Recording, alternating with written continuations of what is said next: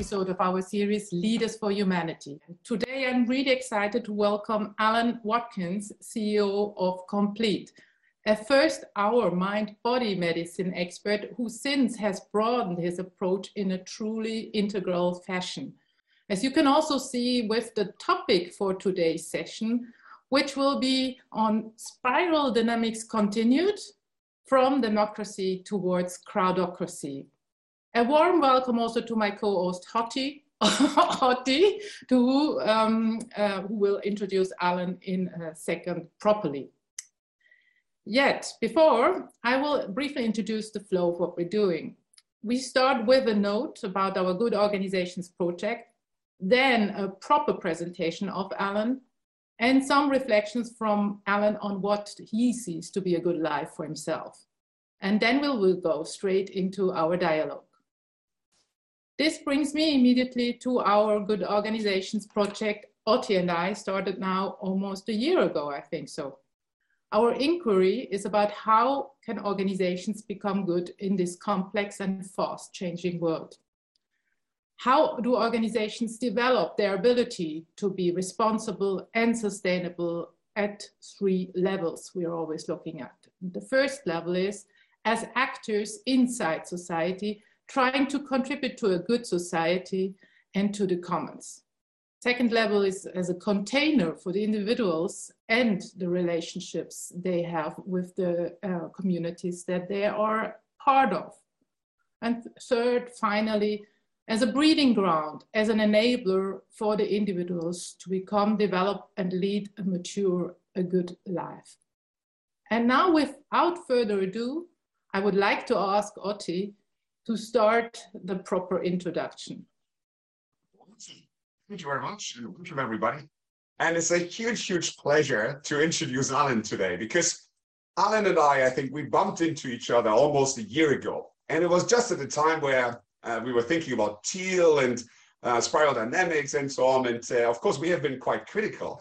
So it was lovely to find Alan, who has been not only working with Ken Wilber, knowing and using all the concepts that come from spiral dynamics and Ken's work on integrative psychology and philosophy, but who has also got decades of experience with many, many important CEOs around the world in implementing that world, and who is a doctor by degree and qualification, hence can bring to the consciousness and philosophical lens also a knowledge about kind of human body and physiology, which we will hear, I'm sure, about a little bit more.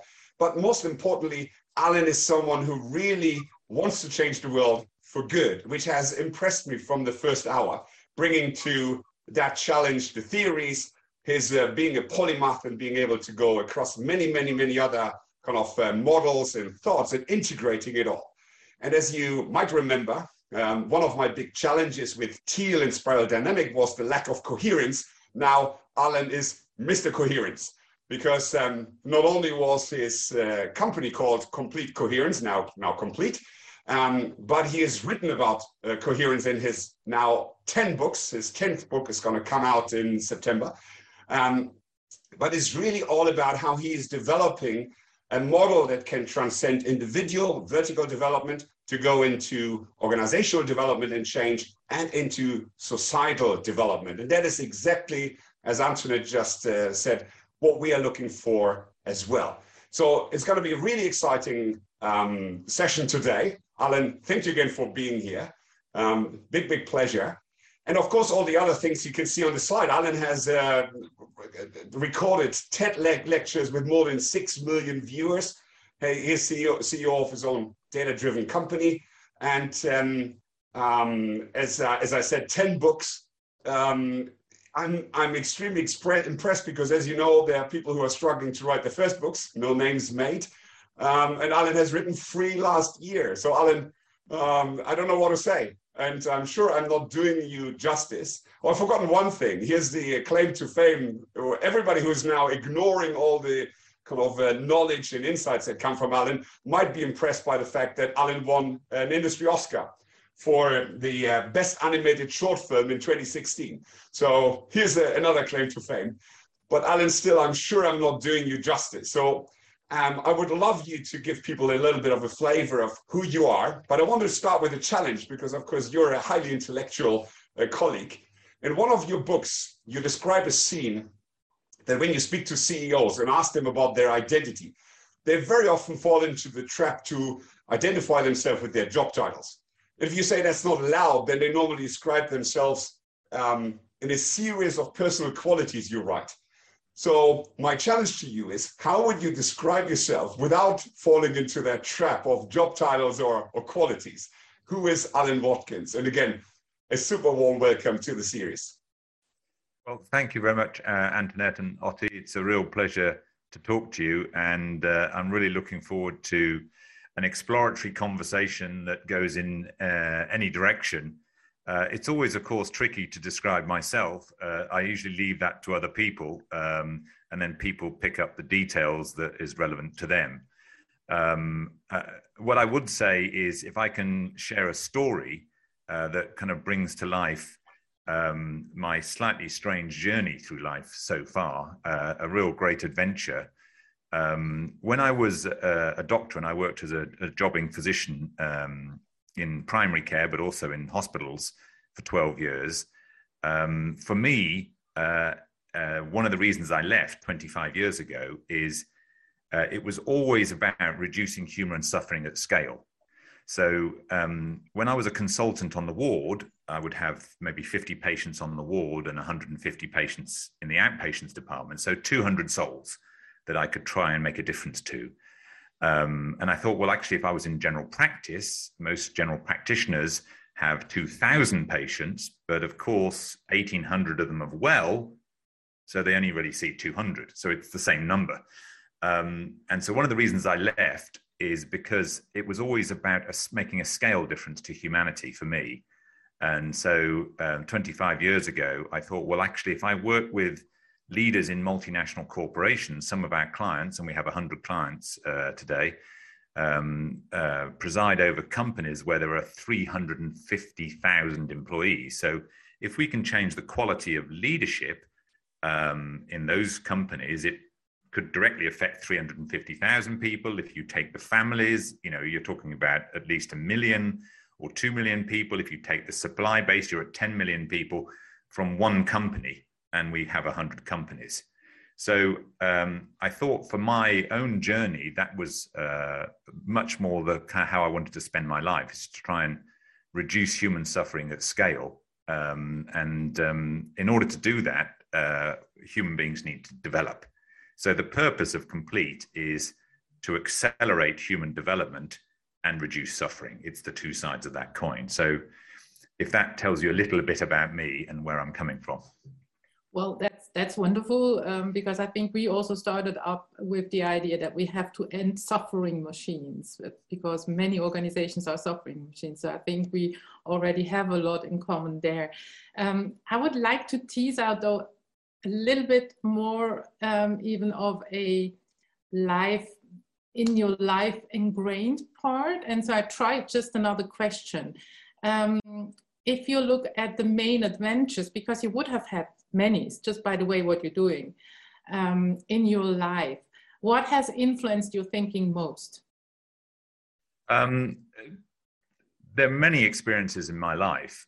One of the great things about being a doctor when I was doctoring is it puts you up close and personal with human beings on the greatest day of their life and the worst day of their life. And so, you know, I did quite a bit of obstetrics. So to be able to deliver a baby is an unbelievably wonderful experience. And that's often the greatest day of many other people's lives. And I did quite a bit of that, including delivering 3 of my own 4 sons. So that was quite fantastic. But also you're there when you have to tell people they have cancer. Mm-hmm. So that's often one of the worst or hardest days of their life.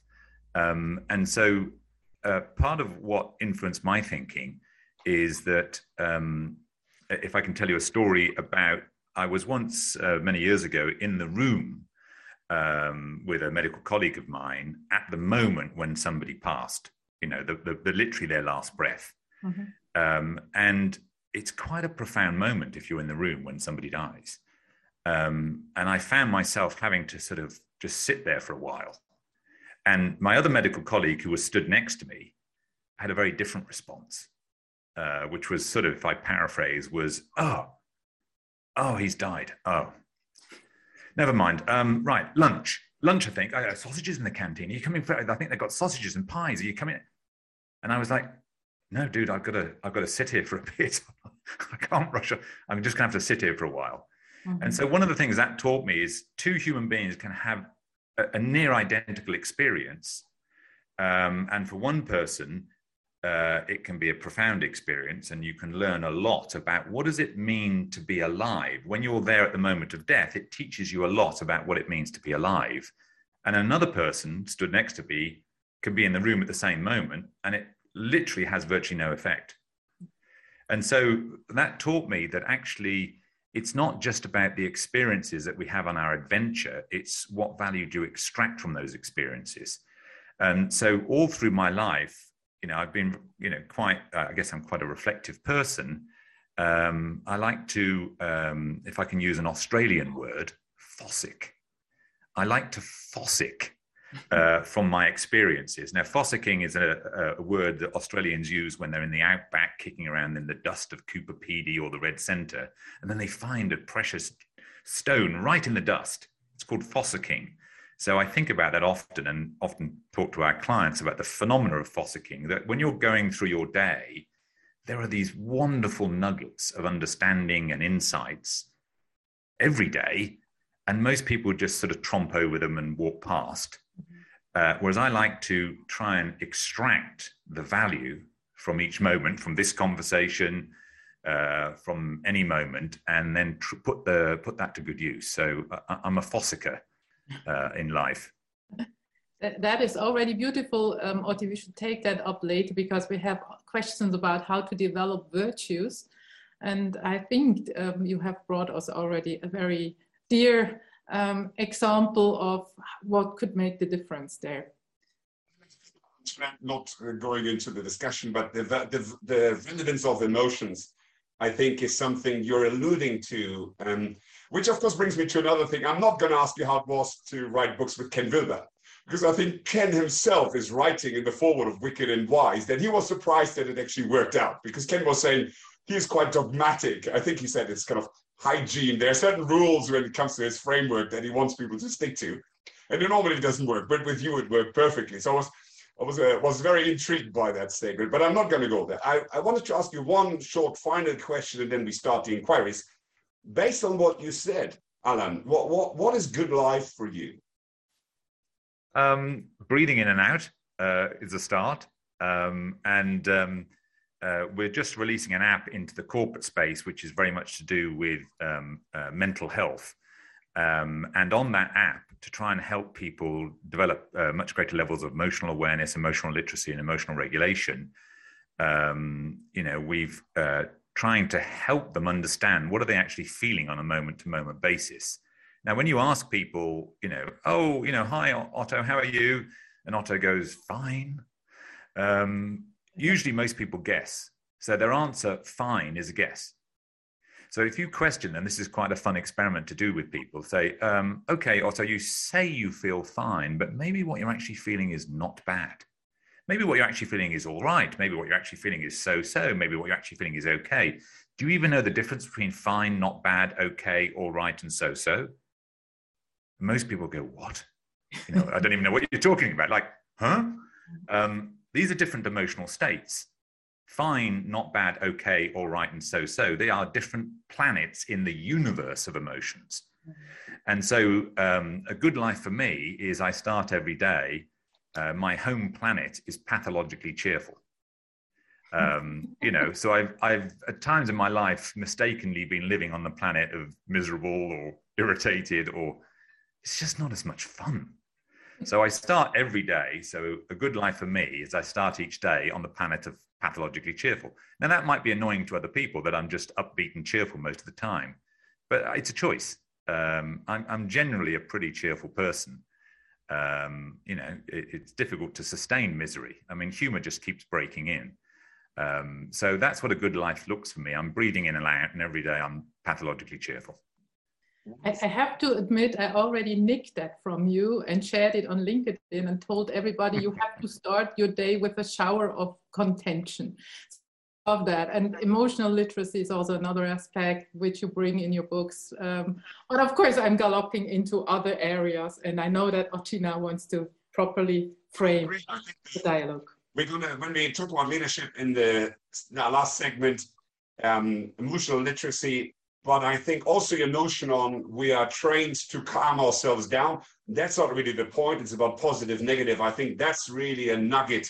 I've already forgotten how that word is. Fossicking? Yes, fossicking. So that's a nugget we will try to fossick together, because I thought it was really interesting and not well known. And here I think your being a doctor really will help. Now, what does that lead us to? I'm going to bring up our general inquiry structure, which, as our regular listeners normally leads from the question, what is good and what is a good society, to what is a good organization, because we're defining a good organization as as I think Blaine Fowler told us, or Alejo Cizon, is an immediate intermediate association, is an organism of society, and therefore needs to both inherit and support that good society that it is embedded into. And then finally, the question of leadership, which again, in our philosophy, so to speak, has to be declined on that basis. If leaders is a role in an organization, we need to understand what role that is in order to make the organization good. And again, the organization needs to be good in the context of that society. So this interdependence and embeddedness is again something that we will explore, because I think it is to a degree an undercurrent in your thinking, Alan, of course, based on some of the theories relating to spiral dynamics. And as I said, we are critical of some of those. So I want to suggest the following structure for our Socratic dialogue. Firstly, we're going to have 4 sections. One, briefer on what is good, but also going briefly into spiral dynamics to just refresh people's knowledge. Secondly, on the good society. And I'm really excited about Alan's book on Crowdocracy. So if you've never heard about Crowdocracy, listen up. It's going to get really interesting. Then we're going to go to the good organization, and we're going to look at Alan's book on changing the workplace, but also innovation. So again, people interested in innovation, make sure you don't miss that piece. And finally, which is, I think, really, Alan, where you started, is that notion of leadership development, vertical development. And we're going to hear more about that there. The structure in each section, I will suggest we first allow you to explain what your thinking is. Then Antoinette and I might do a little bit of challenge or exploration. And then we should synthesize, like you said earlier, what sticks for us from the conversation. We're not here to find answers or final solutions. We're here to grow through dialogue. So with that in mind, I want to start us off with the first section. And it's an important section. It's a question of morality. It's a question of what is good. And people will remember maybe that when Antoinette and I wrote about Thiel and spiral dynamic, we said one of the problems with the model for us is a lack of a clear morality, of a clear ethics. Because Ken Wilber said it's an iron rule that every level is good, so to speak. Every level is true because people are contextually in their respective reality at the level of development that they are. Therefore, you cannot really compare goodness. And we say, well, actually, we don't believe that. So we want to start off with a little bit of the investigation there. And I'm going to hand over to Antoinette to start us off with the first question in this kind of section, so to speak. Well, I start with a more generic question before we then really go deeper into spiral dynamics. But my first question is, in general, because you write a lot about society and you come up with a new Crowdocracy model, what is a good society? Because you're a measurement guy as well, at least from your training, I would like to know, how would you measure good on the societal level? And maybe a last one, usually politicians measure it with GDP. Would you do that as well? Or what are other measures you would see there? So you rolled out about 5 questions, so you may need to prompt me as we go through this conversation. I'll try and take them in some sort of sequence, but if I forget, then come back. Also for you in an hour. Yes. So, of course, Ken is partly right, saying that, you know, how we define good is dependent on our development. So what's good? Okay, so Ken's partly right in that what is good to a 6-year-old is different than what a 12-year-old would define as good, is different from what an 18-year-old would find. So it's developmentally constrained to some extent. But your question is more above and beyond that. Is there not some level of goodness and morality? And spiral dynamics isn't really designed to capture that because it's a different line of development. I mean, this is the values line of development, spiral dynamics, and morality, is the moral line of development. So it's a different line of development, which is why there's often some confusion. So one can measure moral development. I mean, Kohlberg did a lot of the original work, and there's a lovely example of the pharmacist whose wife's dying of cancer. And, and you can assess when people answer those questions, what is their level of moral sophistication? So one shouldn't confuse the values evolution line with the moral evolution line. These are in the same way as people confuse the cognitive development with emotional and social intelligence. These are different. You can have somebody who's very advanced emotionally and socially intelligent, but they're not necessarily cognitively that sophisticated, or vice versa. You can have people who are very cognitively sophisticated who can't manage a relationship because they've got very little. These are different lines of development. So I think, having said that, what is a good society? I think a society that can manifest levels of care and compassion and be supportive and inclusive of all of its stakeholders. So that's where we're moving. And by its stakeholders, I don't just mean human stakeholders, because human beings are in an ecosystem with all other living organisms. So a good society is one that is able to, have a compassionate embrace of all of its stakeholders, and can evolve to embrace all of them. And I don't mean that just in a green, isn't this, we're massively inclusive. That's a good thing, but, is actually evolving through yellow and teal, ultimately. So that's what I would think is a good society. We take better care of everybody, not an elite. We're not privileging the 1%. So if we can evolve and take more compassionate care, then we're in the right direction. Very, very interesting. So inclusiveness, caring, and there's a notion of development, which is, I think, transient in what you say. And I think, Antoinette, this actually is quite close to our idea of the Aristotelian flourishing. I want to go back, Alan, if you allow me, to that notion of the different lines, because, of course, people might remember in Ken's work, but also in Don Beck's work in terms of spiral dynamics, there is this notion of socio-historic evolutionary theory at the backbone. And then in Ken's work, there are different lines, and I think up to 12 different lines of development that can happen, not necessarily at the same time. And whilst I don't want to go into too much depth, I think just as a reminder, because it's going to come back to us, I think, both in your interpretation of history and crowdocracy and in your model for HR development. So the levels of spiral dynamics were, and I got my notes here because I couldn't possibly remember. So beige, purple, red, blue, orange, green. And then we go from first to second tier, as Alan just said, to yellow and turquoise. Two things that you mentioned in your book that you take out. There seems to be a fluctuation between values centered on individualist or individual versus collective that seem to be in kind of like an exchange going from one to the other. And as you say, there is an evolution that is both at individual and collective level regarding values.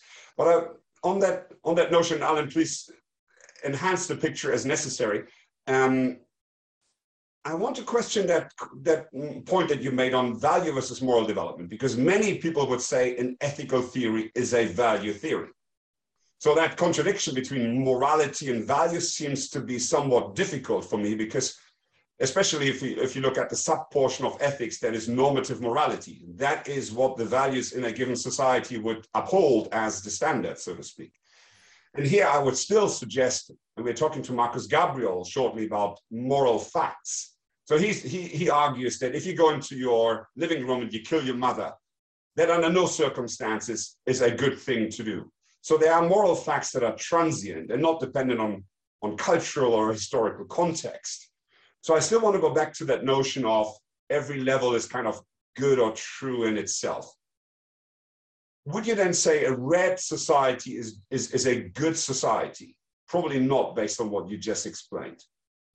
Well, I think when you have I wouldn't agree with that. If you have an evolutionary model, it's very easy to denigrate earlier levels of evolution. I mean, that's like, when I was a teenager, well, teenagers are all stupid and da da da da.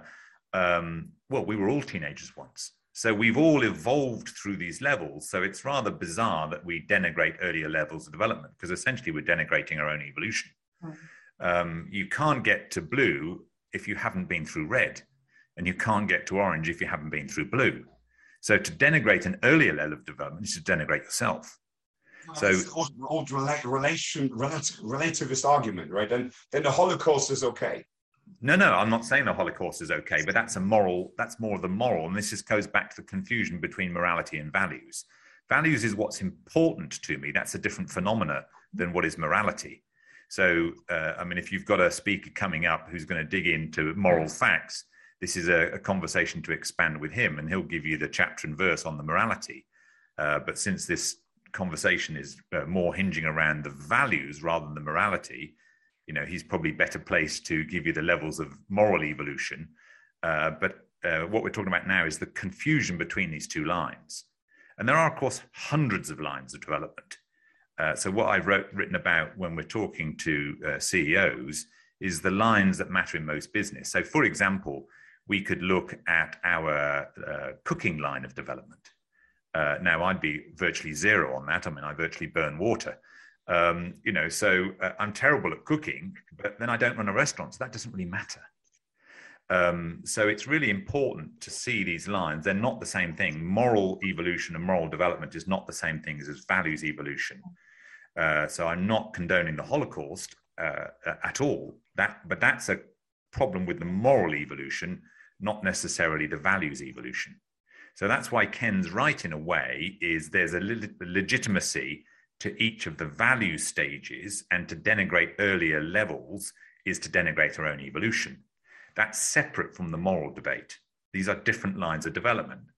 And so one has to debate these things separately rather than confuse. Because when we confuse these lines, it's the same mistake as if we would confuse cognitive sophistication with emotional intelligence. And as most people now realize, they're two profoundly different phenomena.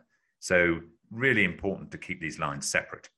Can I try just to understand that? And I think it may be best to understand if you look at further stages of evolution. If we take compassion or care, you said that is a good society. We can have a look at this, how you would frame that on a green value level, or how you would frame that on a turquoise value level. And maybe there we can also sense the differences, because when I read, especially what Wilbur was saying about the green meme, I found it also somewhat confusing, because I was thinking he's talking about self-esteem all the time and narcissism, which is coming out of that, but not so much about compassion, which I see also clearly in the green bucket, if I look at positive organizational scholarship, for instance. And so I was starting getting confused. So what do I make out of that? Let's take compassion, because you said that's an important moral aspect of the good society. If we would just delineate that. Well, if I can pick up the green and the turquoise in relation to compassion, and remember, just going back to your earlier point, Otti, is that every level has an upside and a downside. So as the pendulum swings from the individual focus in the red and the orange and the yellow to the collective focus in the blue, the green and the turquoise, as we evolve, the pendulum switches individual, collective, as we evolve at these levels. It's just the sophistication of that compassion. So the moral development of that compassion varies by red. So, red would be a very unsophisticated version of compassion. Green would be a much more sophisticated, mainly manifesting as care. So when I was working as a doctor, you definitely see in most health care systems, human beings operating with quite a degree of care. But care is not the same thing as compassion. And so I did a piece of work some while ago for the NHS, and they created, like many organizations, they decided to invent 6 new values for our organization. So a standard sort of organizational thing that happens, and then try and impose them, which is always a mistake. We can talk about that later. And one of them was compassion. And I said, well, look, this is an aspiration. It's not true. Because compassion is not widespread in the system. Care is definitely widespread, but compassion isn't. Compassion is a much more sophisticated thing, because compassion is not just the alleviation of suffering, but the alleviation of the cause of that suffering. So you have to go to a much more sophisticated and deeper understanding. Why is that suffering there in the first place? Whereas care would be, almost a symptom alleviation type stance. So if you've got pain, I want to take the pain away. That would be caring. But if I'm compassionate, I want to do that, transcend and include. I want to take the pain away, but also really deeply understand why that pain was there in the first place. So I have to hunt in the pursuit of that pain and what's really causing that pain. And I have to try and alleviate that. So the alleviation of suffering, compassion is more, as we're able to get more and more sophisticated in our moral evolution, the subtlety and complexity and embrace of our compassion gets greater and greater. So that would be more of the moral line rather than the values line. Does it make sense? Alan, can I come in here? 2 things come up, Antoinette. One, cure versus care in Harry Mintzberg's discussion. Right, which I think Alan alludes a little bit to the curing aspect that you brought in here. I think secondly, interestingly, yesterday with Simon Weston and Joan Lurie, we had a conversation about intervention in organizations. And they were describing these typical, Alan, as you just mentioned, value workshops, right? So there's a problem with the organization. It must be a problem of the values of the individuals. Therefore, let's create 20 values and then teach everybody to maintain those values. And of course, everybody hates it. And Joan's point, Joan is a good friend of us working on organizational role analysis, was suggesting actually the system was the problem. It wasn't individual values, it was the relationships that were being created in the system, a little bit like the context, the cultural context that you described, which were the problem of the behaviors that were coming from that.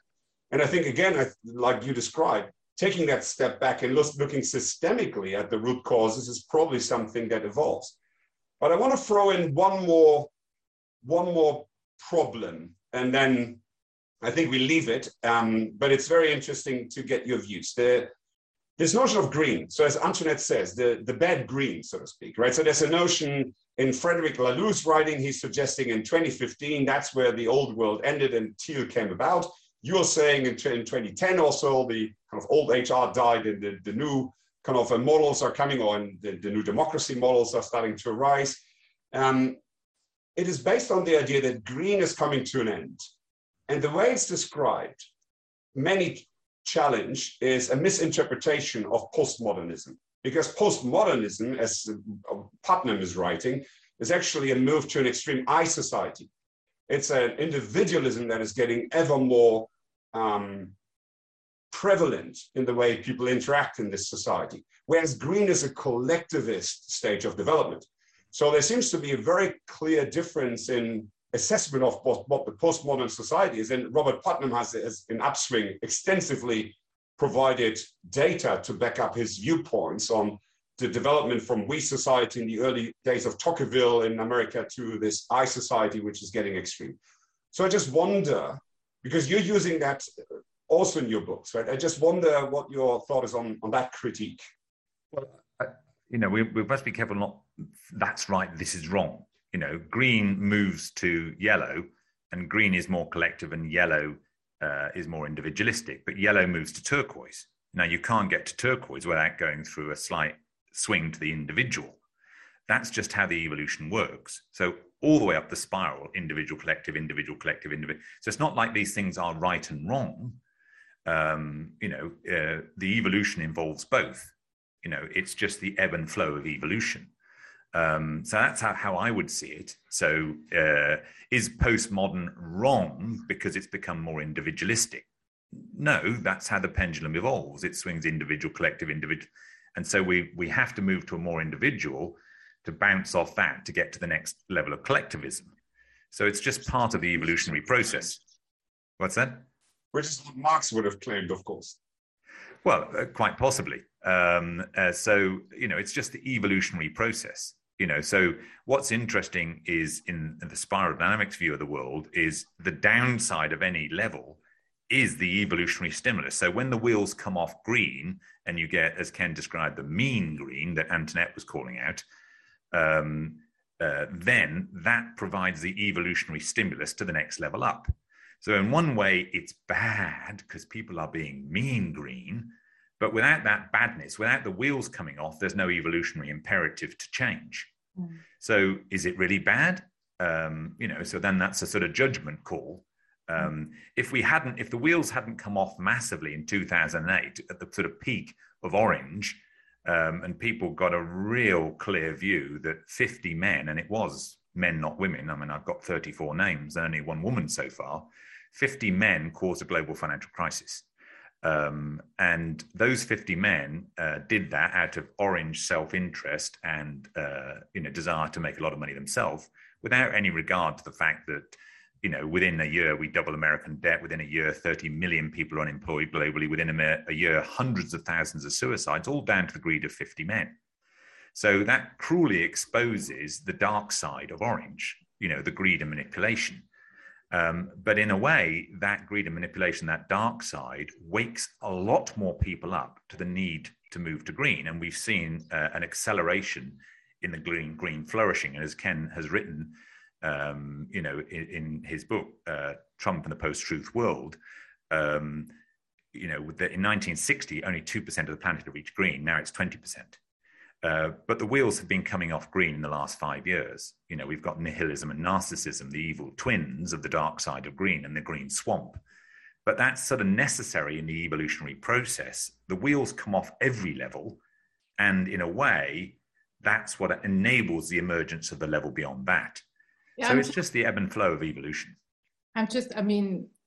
You explain it very logically, but I'm still kind of left a little bit wondering whether this is not a very American, much more fitting to the American context type of situation, because this, at least the narcissism way, for instance, we have good data for the US, we have no data whatsoever for Europe or the Rhineland context. So maybe we're behind, who knows?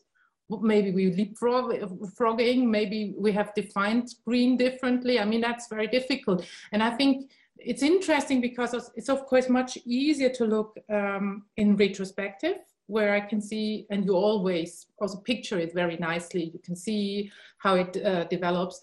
Whereas now we're kind of looking into the future.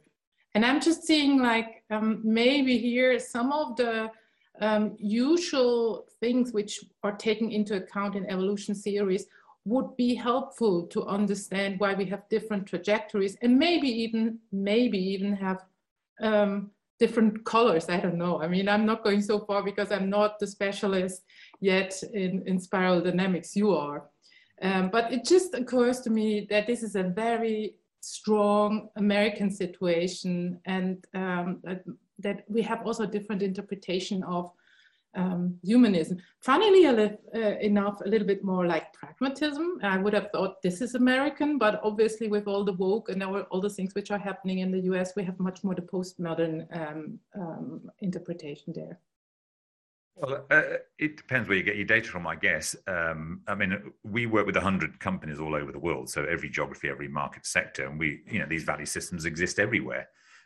As a general brush stroke, there's more collectivism in the East and more individualism in the West.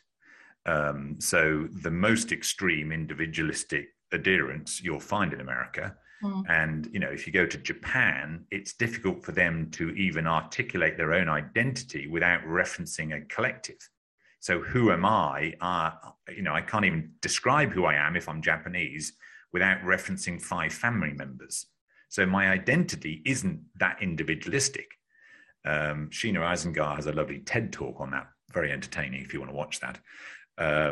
So the way that we self-identify is different around the world. As I say, the East is more collectively identified, the West is. So when we deal with international companies, what you'll often see is, the Western mindset privileges the importance of the individual in the team, individual expertise, individual prowess, and all of that. So they overprivilege the individual and they underprivilege the value of a team. Now, when you go to the East, they do the opposite. So it's the same mistake, but just in a different direction, is saving face, and the collective cohesion of that team is more important. They often lack the individual spark. And so both sides are making the same mistake, is you're overprivileging. So this is a polarity, essentially. You need both to really be successful. You need brilliant individuals and a brilliant team. And so, different parts of the world will privilege one over the other. My view is just as, we need all of this. We need all the levels of the spiral. We need all aspects of who we all are. And that's what a good society looks like, is that ability to understand all of that. And it's very complicated. So you have to study. The models we've been talking about this morning, there's many ways of seeing this. And, we get a good society when we can embrace more and more data. So I heard the definition of enlightenment is the ability to embrace every single data point available at any point in time. And if you can do that, you're truly enlightened. And that's a good society, an enlightened society. So the vision of our company is enlightened leaders in all walks of life. Mm-hmm.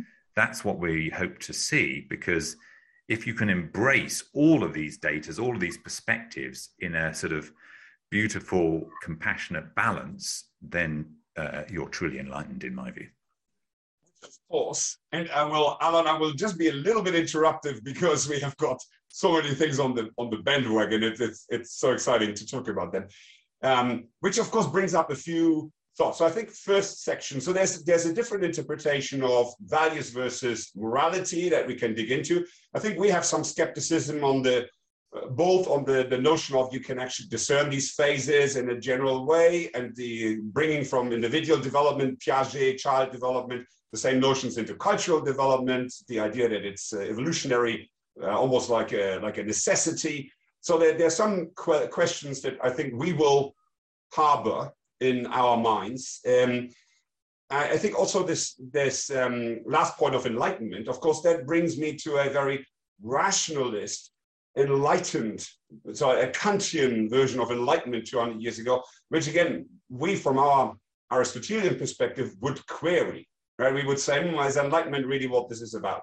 But that all said, I think it opens your point, just bringing data points, bringing voices into society, opens the door to move us into the next section. And I think that's where things get really excited.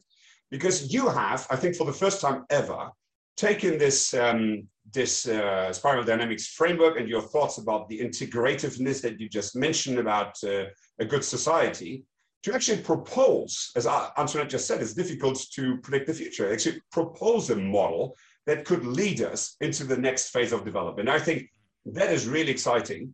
So let's go to this notion of crowdocracy. I think it would probably be worthwhile to briefly introduce the section with why is democracy not good enough for going forward? So what's the problem with democracy today? Maybe we can kickstart that so that people get warmed up.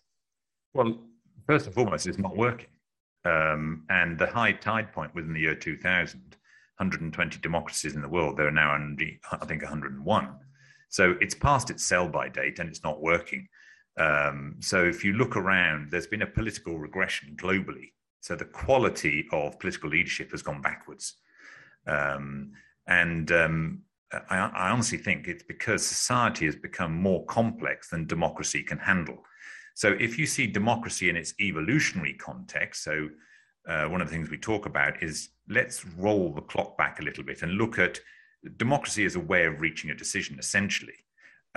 So let's look at the evolution of that. So when we were all, hand-to-mouth survival 200,000 years ago, grubbing around on the plains, it was basically anarchy. every man, woman, and dog for themselves. So there wasn't any sophistication to the decision making. Your decisions were basically driven by your desire for food, water, and shelter. And then it starts to occur to you. So that would be a beige version of decision making, very unsophisticated, very immediate needs. And then a few people start to notice if they gang together, purple, they can survive a bit better. So the decision making becomes tribal, which often is just a mob rule. Whoever's got the biggest cudgel, and can co-opt a few followers and collectors around them. So then you eventually get to autocracy. So autocracy was the dominant decision making. You still see it in many organizations around the world today. It's the autocratic CEO, the power broker. So if you've got an exec board of 10 people, it's what we call a 1v9. You have one autocrat who listens to the debate. Okay, I've heard everything you've said. The answer's X. And the rest of the team, the 9 people, go, oh, well, I suppose if the boss spoken, we'll have to go along with it. So that's autocracy. Now, it's very fast because you've only got one decision maker, but it's very risky because it requires that decision maker to make the right call for the collective every time. And as the world becomes more complicated, that becomes harder and harder. That's largely way a lot of companies used to run that way, and still many do today. Then you get up to the blue level where you start to get co-leadership. So this is mum and dad, or the king and the queen. So the CEO and the CFO, or the CEO and the COO, whichever the pair is. So 2 heads are better than 1. They can handle twice the complexity. But the pathology with that is you get the court, or in the mum and dad example, is you get children trying to put a wedge between mum and dad. So yes, it's better than autocracy because you've got 2 decision makers who can handle twice the complexity, but you get a court and it becomes divisive.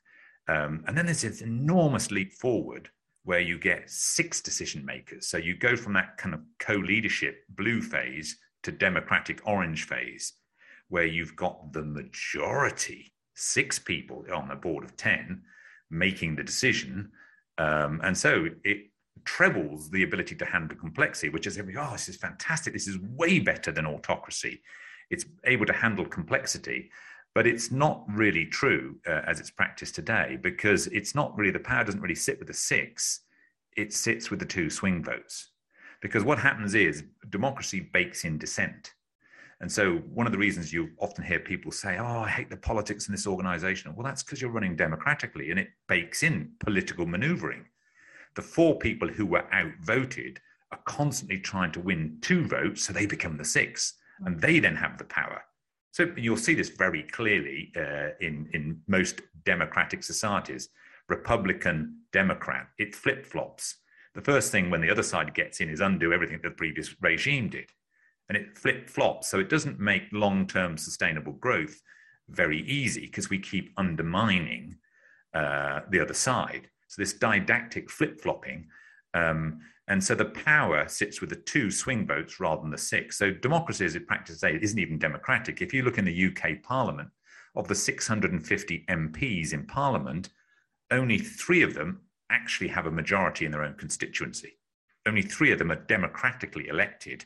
So roughly how it works in the first past the post system is if you get 26% of the vote in your constituency, you're in. So most of the people who voted didn't vote for you.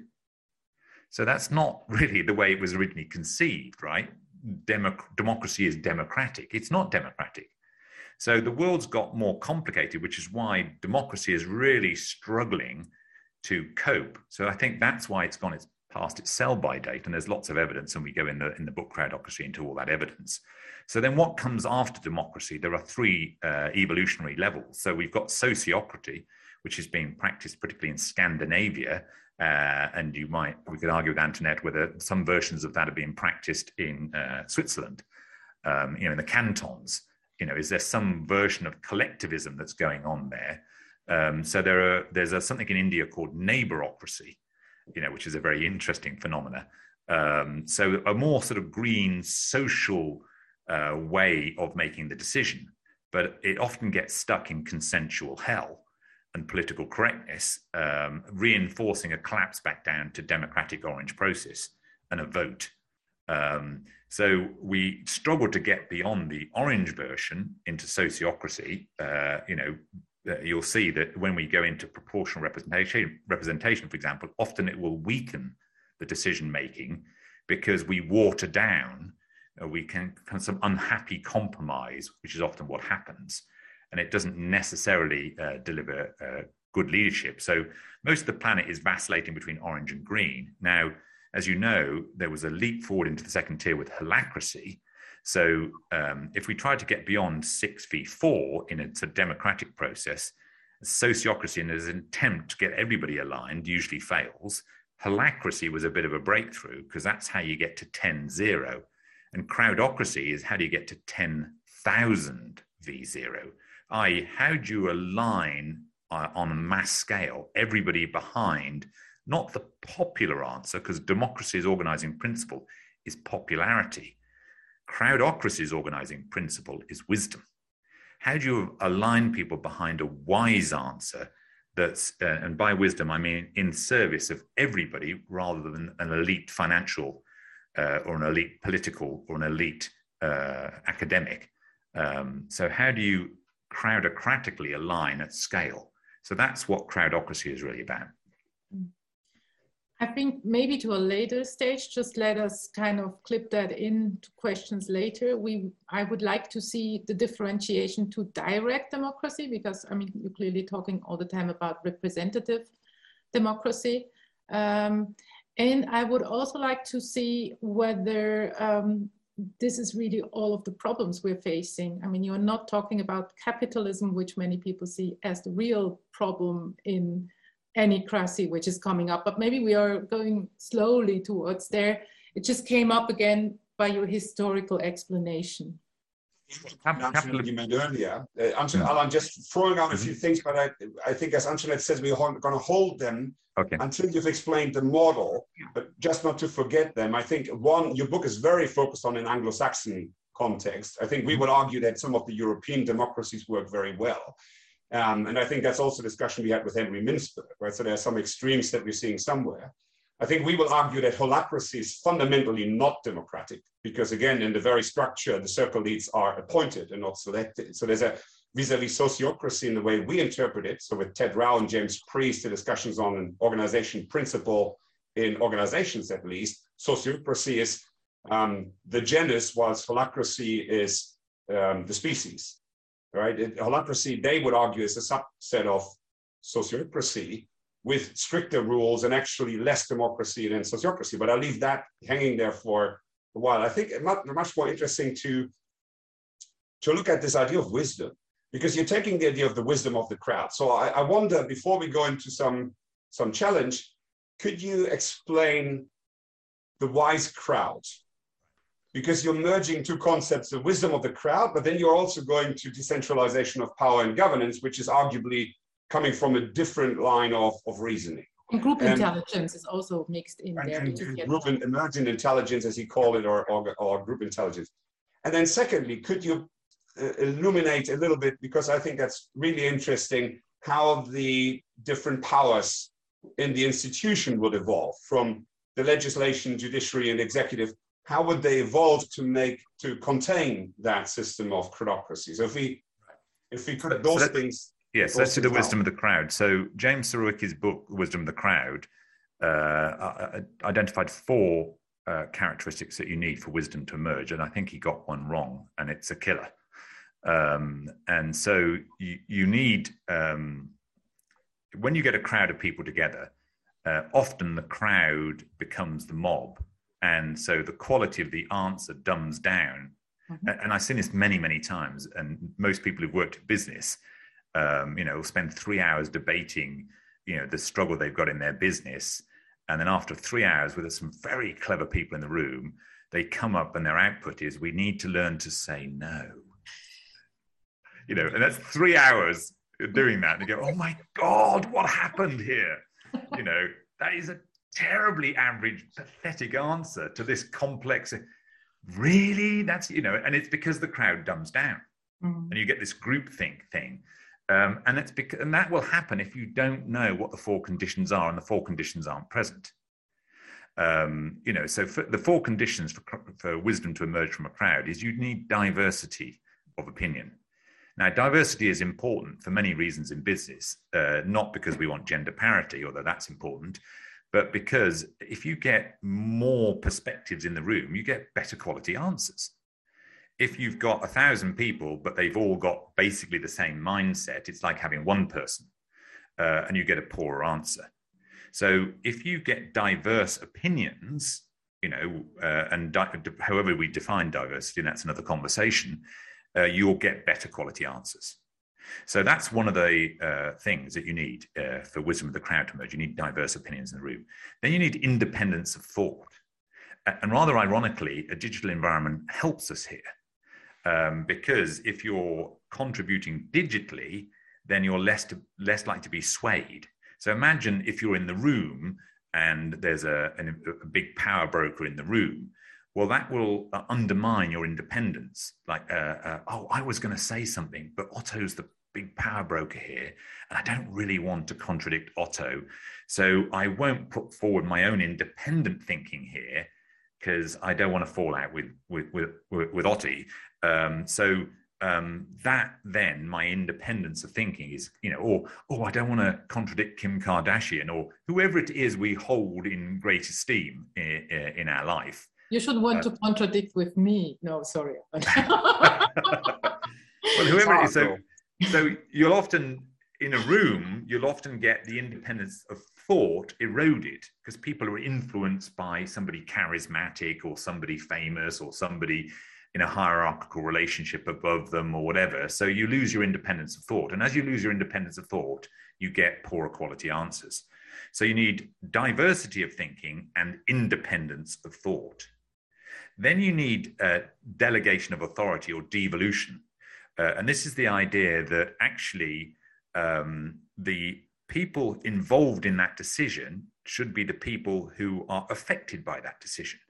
So when a corporate center rolls up and all the decision becomes centralized, and we're far removed from the consequences of that decision, if we don't have to suffer the consequences, we'll make a poorer decision. So, pushing out, devolving responsibility out to the people who are affected by.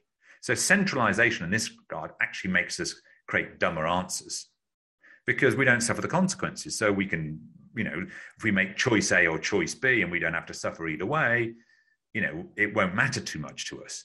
So actually, if you are going to have to live with the consequences of your decision, you tend to make a better decision. So that's the devolution. Now, here's the one that James Surowiecki got wrong. So he talked about an aggregation. And an aggregation is a dumbing down average, right? And we talk about integration. So the fourth quality, and this is the critical one, is the integration of the perspectives in the room. So this takes a lot of skill. Because what tends to happen when you have a debate is, people come up with views, but being able to weave those views together, not in a dumbed down average, it's what we call a camel. A camel is a racehorse designed by committee.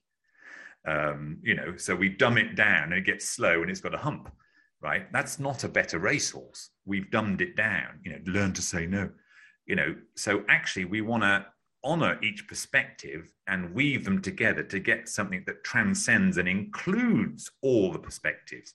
That's integration, not aggregation. So those are the four conditions. Throwing out the wisdom of the crowd, Alan, you realize that?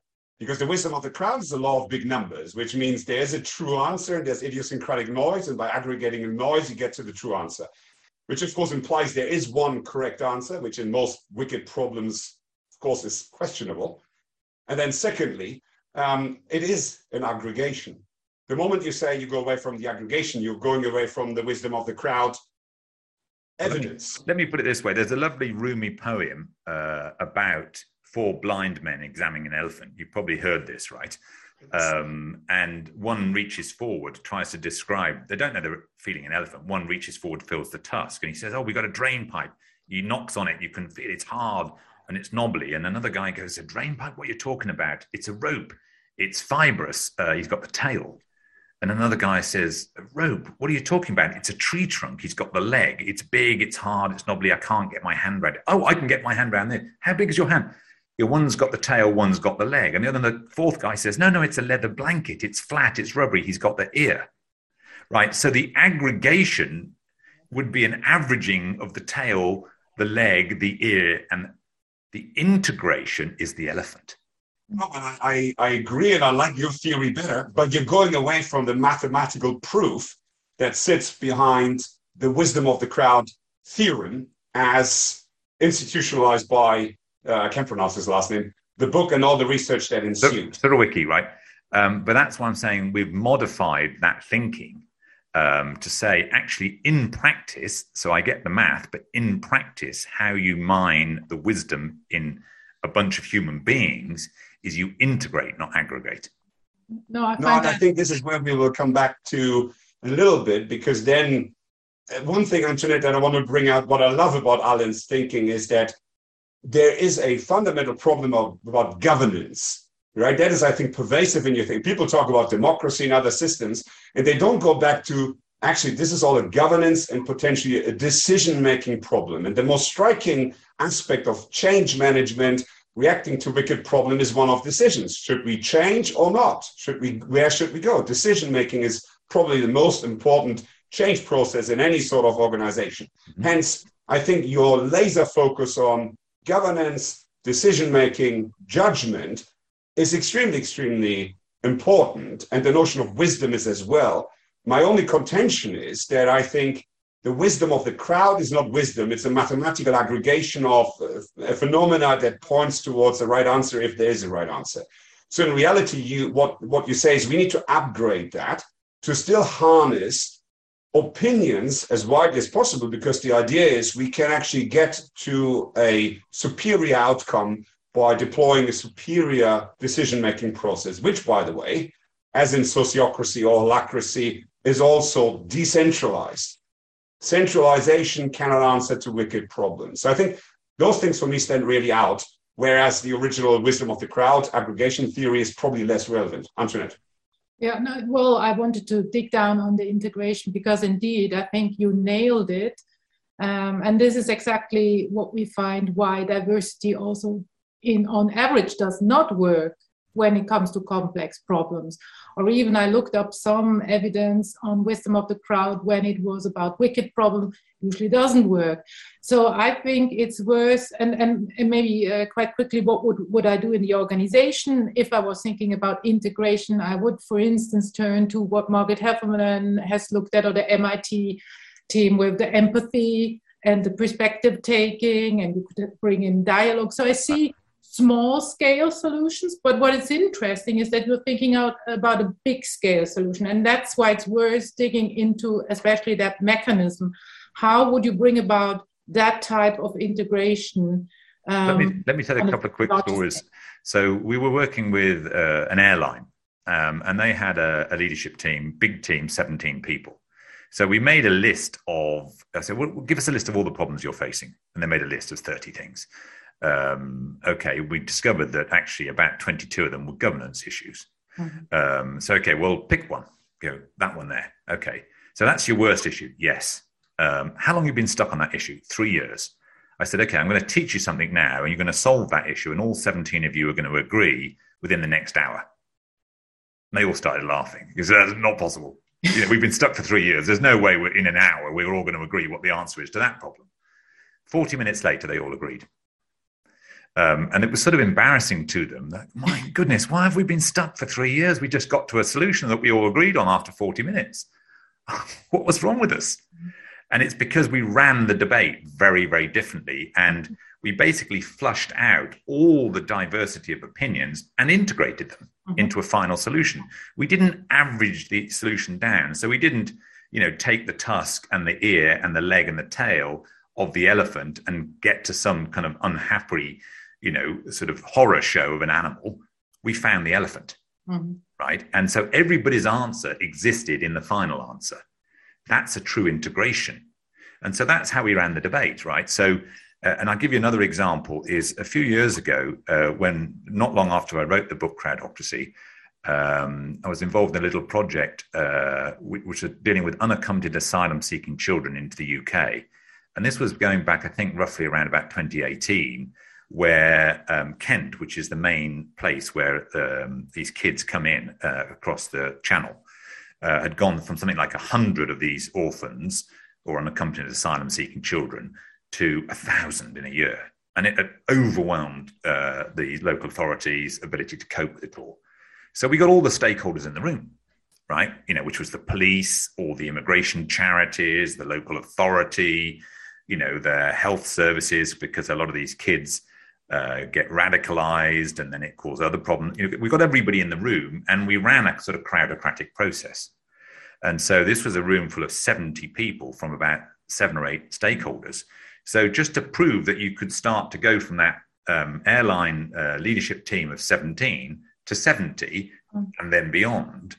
And if you set the conversation up so you get away from this didactic, I'm right, you're wrong, somebody's got the winning answer, and you go, forget all of that. What we're trying to do is to flush out all the views and integrate them. Mm-hmm.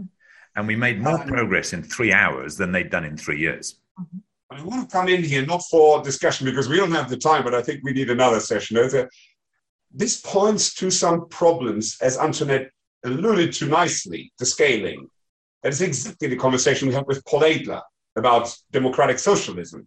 The scaling is the problem, because the moment you go away from the law of big numbers, where you just make everybody vote, and then you say in your book at some stage, everybody gets involved in everything. Well, actually, no, because we want to decentralize, right? So we need the right people who might amongst themselves care about the problem, know the answers, and actually through that process you described, get out to that, which of course immediately poses the question of how do we organize that and what are the interdependencies? And if you look at the evidence, Medium and Zappos, everybody abandoned holacracy because it wasn't really scalable. Yeah, I'm not advocating holacracy because for the reasons that you describe, I think that's why we're advocating. If holacracy is the yellow version, there's a teal version which transcends and includes, right? So, and so I've seen Zappos and all of that stuff, and I spent some time with the 2 founders of holacracy some years ago, talking to them, and I actually tried to help them scale them, and which was one of the stepping stones to get to Crowdocracy. So I saw the problems, I saw the issues, and actually we've evolved past that. But to the scaling point, you have to start small, because what you got in the political process is non-participation. When people are asked to vote, you get 20% turnout or 30% turnout.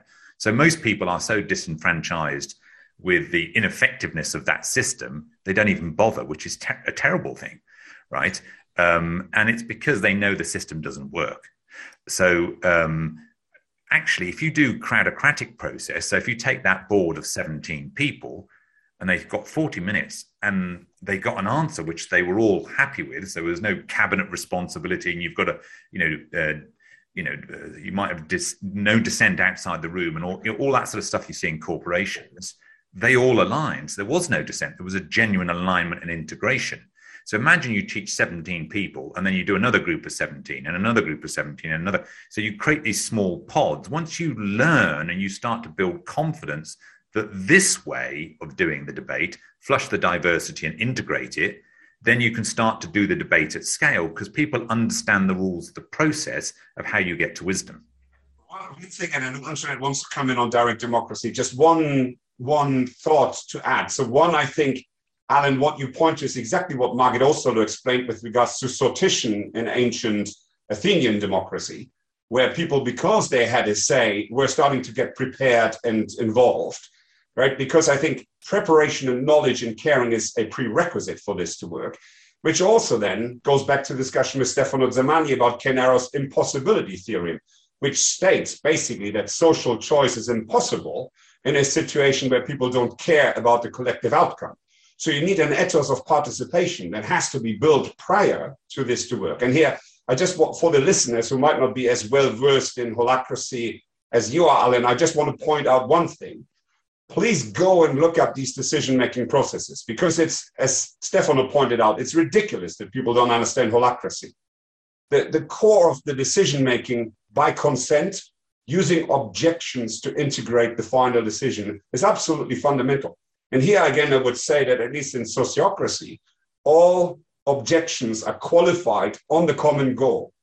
So this is really the instrument to take personal preferences out of the game in the decision-making process, which is what allows for integration. Because if people agree on the constitutive collective end, then such a process is possible. And I think that is really important in the... So you're totally right. So that came very clearly when we did the unaccompanied asylum-seeking children. So when we created like 8 diverse tables of all these different stakeholders, we said, look, I want you to do 2 things, which is start to define what you think the 5 or 6 dimensions, the big dimensions of this problem are that we really need to sort, and then come up with a suggestion on any of them, which would take us 1 inch to a better place than we are today. So we lowered the bar. We're not trying to fix the whole thing, just a little bit better than the mess we're in today. That's all we want.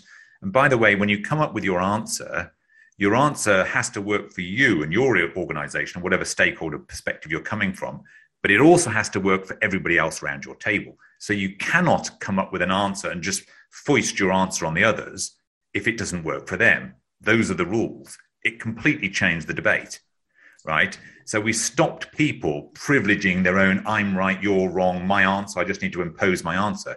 That was described as a failure of the process, right up front. Exactly as you're describing is you disallow the individual answer to trump the collective answer. It has to transcend and include both, which is what skillful integration is. So it's not like the tusk is the right answer and I'm imposing the tusk over the tail and the leg and the ear. You know, the tusk has to be in there, but so does the tail and the leg and the ear. And then we find the elephant, which includes the tusk, the tail, the leg and the ear, right? So if you set it up that way, you actually get closer to a much better quality answer. And Alan, I think one thing you point to, and Antoinette, then to you, is a procedural aspect. People underestimate the art of hosting debates. So there's an institutionalized procedural aspect that might be required in order to attain a good outcome. And I think, Antoinette, maybe that links to your direct democracy. No, but I'm going to bring the direct democracy right after. I was just that's more suggestion because you are working with positive psychology so often. It could be interesting for some of these procedures to bake in appreciative inquiry as well, especially if it's about future project.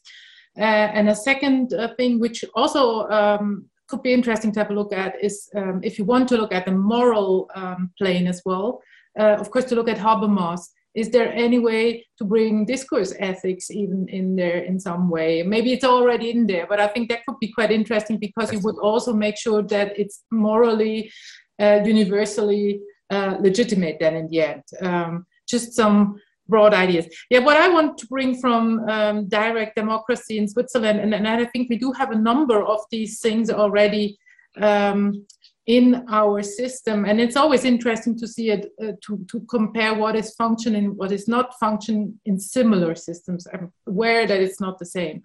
And we have few data, but what the data shows so far is that people, for instance, prepare more, that they are more knowledgeable. This is where I fight with Otti all the time, but I mean, we have quite good data, I believe so. But there is one thing which you cannot heal with direct democracy, and this is the cronyism or the interest groups taking influence, particularly in complex projects. And I'm just thinking about the world we have right now where we have big companies controlling social media. We have big companies even providing public infrastructure, so very, very powerful players. So how do you deal with that? Because I think what we need in the future is going to hurt the companies to a certain degree in order to have planetary leadership. So how do you bring that into your crowdocracy better than it does, for instance, now work in direct democracy? Right. So I just want to, making crowdocracy work, the critical game changer is that integration piece, right? And that requires a lot of skills. So we wrote in the book about, we almost need, first of all, you need a sort of people who can facilitate the elephant emerging in a room. And then eventually, once the participants in that room understand, they facilitate themselves. But in the early stages, you need active teams of facilitators to teach the process and enable the crowd to be able to facilitate itself. Over time, the crowd facilitates itself. It understands how to emerge the wisdom. And then I'm not trying to get the point. Ask your question again. I think I slightly missed the point in making the integration point. So what was the... You're on mute. I definitely had a lot of suggestions more than a question. The one question I really have: how do you make sure that we have no cronyism? Oh, cronyism, right. So let me deal with that. Is not, or the big firms are not dominating again. Right. Got it. So in the risk of cronyism, the simple answer is development, because cronyism is born of self-interest. Is, what's interest for me and my mates and my cronies. And that's because, the benefit is my nearest and dearest, my tribe, my crowd, because I don't identify with the others. Mm-hmm. So that's a constraint of maturity, right? So one of the things that happens in adult maturity, when you mature, how you identify, the circle of your identity expands. So it goes from sort of me and my family or my tribe, a sort of ethnocentric, to ultimately a world-centric and then a cosmocentric, who is my identity group expands as you mature. So how you overcome the cronyism is human beings grow up, essentially. Mm-hmm. As we grow up and become more mature, we become less likely to cronyism and insular self-interest. So you might argue that the global financial crisis was a sort of cronyism of the 1% lining their own pockets, for me and my mates in the financial sector, and let's create a system which privileges us at the expense of 30 million people who became unemployed. Well, that's just tough for them. It's a Darwinian world, it's every man, woman, and dog for themselves. So that's just a lack of maturity, because they don't quite understand the dynamics between them and the ecosystem in which they live. So I wrote in the book that comes out in September, which is all about the rise of deceit. It's called liability, which is, some leaders, as we've seen in I won't call them out publicly, have got this amazing ability to tell lies with no shame.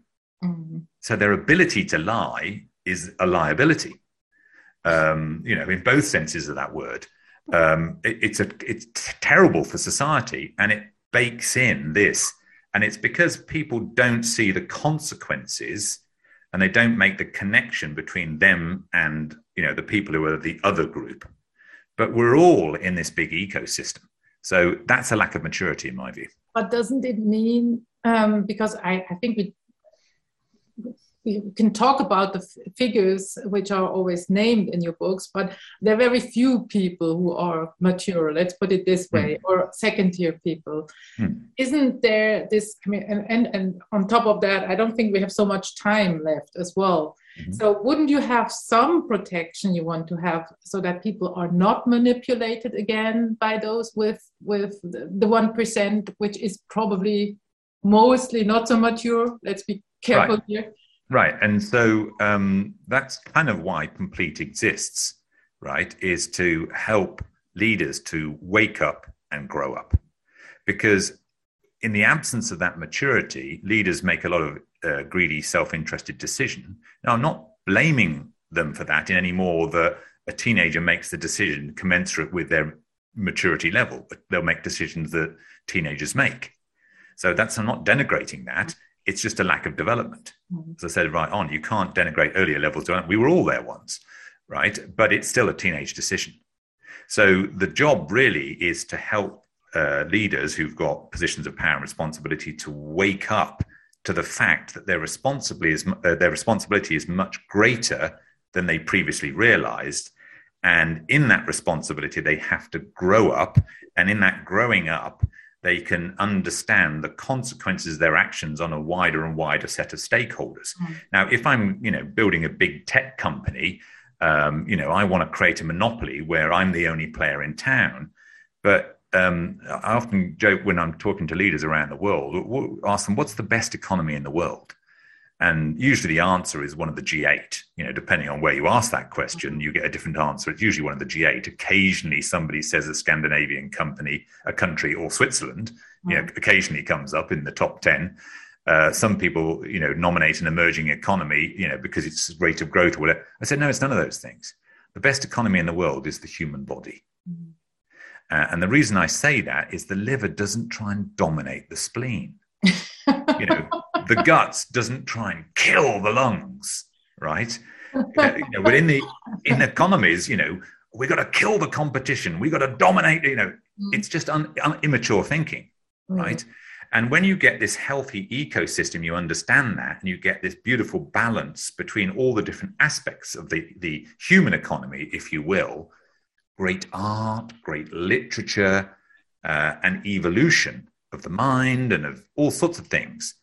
That's the best economy. So I often use that, looping right back to my days as a doctor. The best economy in the world is the human economy, the human body. And that can teach us a lot about what balance and growth and evolution really looks like. I just hope that Mark Zuckerberg and Peter Thiel are then going with your complete. So, I mean... Well, I want, right? No, but we don't want to, as Alan, you said, we don't want to bash Boris Johnson. We could even bash some of the banking CEOs that have declared. Yeah, but again, if you've grown up in a world where success is measured predominantly in pecuniary fashion, that's that's their yardstick. But as the world starts to wake up, Mark Carney put a book out after he stepped down from the governor of the Bank of England called Value, (S), Values, basically realizing, and he was a sort of, stalwart of the capitalism and the mechanism of capitalism, going, oh, you know what, I think we might have overcooked the orange version of capitalism, and maybe societal values are important. And Larry Fink, the CEO of BlackRock, publishes another open letter saying you ain't getting any of our 6 trillion unless your company has a purpose and it's some societal contribution. So even the hard-nosed capitalists are beginning to wonder that capitalism, like democracy, is past its sell-by date and something new is emerging, which it is. The only question is it emerging quick enough to save humanity from extinction as a result of climate-driven crop failure? That's the main question that faces humanity as I see it. I think there's, and again, we need to move to the next section, but there's in the notion of civil economy that Stefano Zamagni talked about, I think there's an acknowledgement of the necessity for people to become virtuous, people to develop themselves, but also for the structures to create the checks and balances and maybe those institutional procedures required to create the right context. I think that we need to look at both. And I think Antoinette's point on what you call guardian, right? So you say the legislature should become a guardian function. Well, actually, I think Antoinette and I have been arguing that is the role of the business leaders in the future as well. They should go from the commanders and controllers to guardians, not only of their organization, but of society. So the leadership role might need to change everywhere so that ultimately we can hold the space for this development to occur. And of course, I will argue that's not a crowd anymore. That's a community. And that is exactly the constitutive element of a community that cares for each other. So I think that's the opportunity for business, because any observer of the political terrain has seen this sort of rather nasty ethnocentric regression that's been going on globally. So political leadership's gone backwards in the last 10 years. Religious leadership, we can argue about that, but it's not moving the dial. So it's down to business leaders. I honestly think the only people who can really save humanity now are corporate leaders. Not least because they have a less parochial view, because these big multinationals are by definition transnational, whereas, national leaders have a parochial interest, just essentially their country. So they will always privilege that over others, not their country. Whereas, multinational leaders is where the game is at, which again, it's why 90% of all the work we do, we work in schools, we work with sports people, but 90% of all the work we do at Complete is with corporate leaders, because we think that is the only place where people can step up. But if you've got some of these FANG CEOs who've grown up in a system that privileges financial growth over all versions of growth, we shouldn't be surprised when we're fostering greed and and that they maybe take that perspective and they want to create a monopoly. But there is no healthy system in the world that sustains that way. And in the human economy, if you have the liver growing and growing and growing, it's cancer. There is no healthy system in the world that sustains this sort of, that's the cancer cell. Now, which reminds me of your concept of entrainment, which again, in your human economy example, is an interesting one that I think we will dive into after this call. It also reminds me of the fact that we recently had a conversation with a younger guy who looked at us and said, well, the probability that you old people who caused the problem will fix it is rather low. So we might need to bear that in mind. But I think, Alan, you're opening the segue to move us to the organizational section now. Whereas I have to ask you the question, because of course, as anticipated, we now have half an hour left. So do you have a hard stop, or is there any chance to overrun a few minutes? What's your... Overrun a couple of minutes, yeah. We can overrun a couple of minutes. So then, well, because Antoinette was already texting me, said, do we jump to leadership? But then I would love to look a little bit into organization and then go to leadership. And I don't want to miss the thing, Alan, if you can remind me at the end, your theory of the 500 organizations that are dominated by 300 people. So that change theory, I think, is something that is really interesting. But I keep that as the icing of the cake for when we close. So moving to organization, we are here to look at good organizations. You've written about changing the world, workplace changing the world. You've also looked at innovation. I want to start us off with, actually, I had in mind to talk about holacracy, but I think we have done that. And the debate about holacracy versus sociocracy, if you're interested, Emanuele Quintarelli, who was also one of the participants in our series, he's written extensively about that. Might be interesting just to see what some of the people today kind of argue about the different systems, but I'm going to leave that. Let's look at Antoinette HR practices, which is, of course, your territory par excellence. Do you want to go into that? And I'll leave it, do you want to look at the evolution? What are your key thoughts, Antoinette? Well, I mean, that's a question. We could have a look at the evolution, which again, I would just suggest that people read the book, and we're going to also put the link up because it's a beautiful historical way also with lots of data to look till wave 5. And then of course you again have to find out how wave 6 and how wave 7 looks like.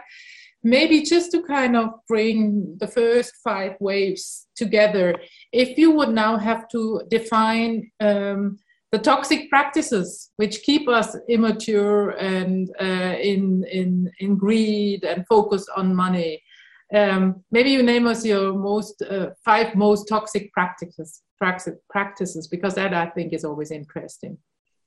I think in many organizations, that most HR communities have probably got to the sort of profit wave. So it's, you can see there's an HR director, even in the terminology, it's an HR director, human resources. So human beings are treated as assets, as a resource, like a piece on a chessboard. So toxic practice 1 is the way that we even conceive of a human being is reduced to an asset, you know, a pawn on the chessboard. So that's not very, I mean, the beauty of the human being in front of you is just a pawn to be moved around as an asset to be deployed. So that's not great. And so as, the HR community starts to evolve, you see, that obsession with metrics and business partnering and all of that, that's part of the profit wave. But then it doesn't really get us to the place we're trying to get to necessarily. So we start to think about CHROs, so HRDs become Chief Human Resource Officers, which is slightly softer than HRD, which looks hard, HRD, it's kind of hard, isn't it? And then the CHRO becomes a CPO. Which isn't a character from Star Wars. It's a chief people officer. Oh, so we've gone from the profit wave to the people wave. So we're trying to reintroduce, in a sort of green way, reintroduce the humanity back into the people practice. And so, not understanding that the need for that evolution might be toxic practice number two, right, is we're stuck in our ways. We've got metrics. We feel comfortable. We're measuring things. It's all good. So a closed mind to the ongoing nature of evolution would be a sort of toxic practice. And interestingly, when you deal with the HR community, often because they feel unloved and unrecognized by the commercial people in a business, often treated badly, they're trying to justify. And now I've got data in my profit wave to prove that I'm adding value. Look at the cost I've saved you. I love your cat wandering past you there as I'm talking, Antoinette. But the closed mind to move to a more human-centric practice might be a toxic practice in the way you describe it. And then CPOs, which is the cutting edge of HR practice largely now, also evolves to something that's been described in the USA as a DDO. You become a deliberately developmental organization, DDO. And so that's more of a sort of yellow in the paradox wave, where if you truly see the value of people as your most important asset, not as an asset to be moved around, but just the beauty and the sophistication, the complexity and the wisdom that they can bring, then you start to realize that it's the evolution, the development of those people where the commercial value ultimately lies.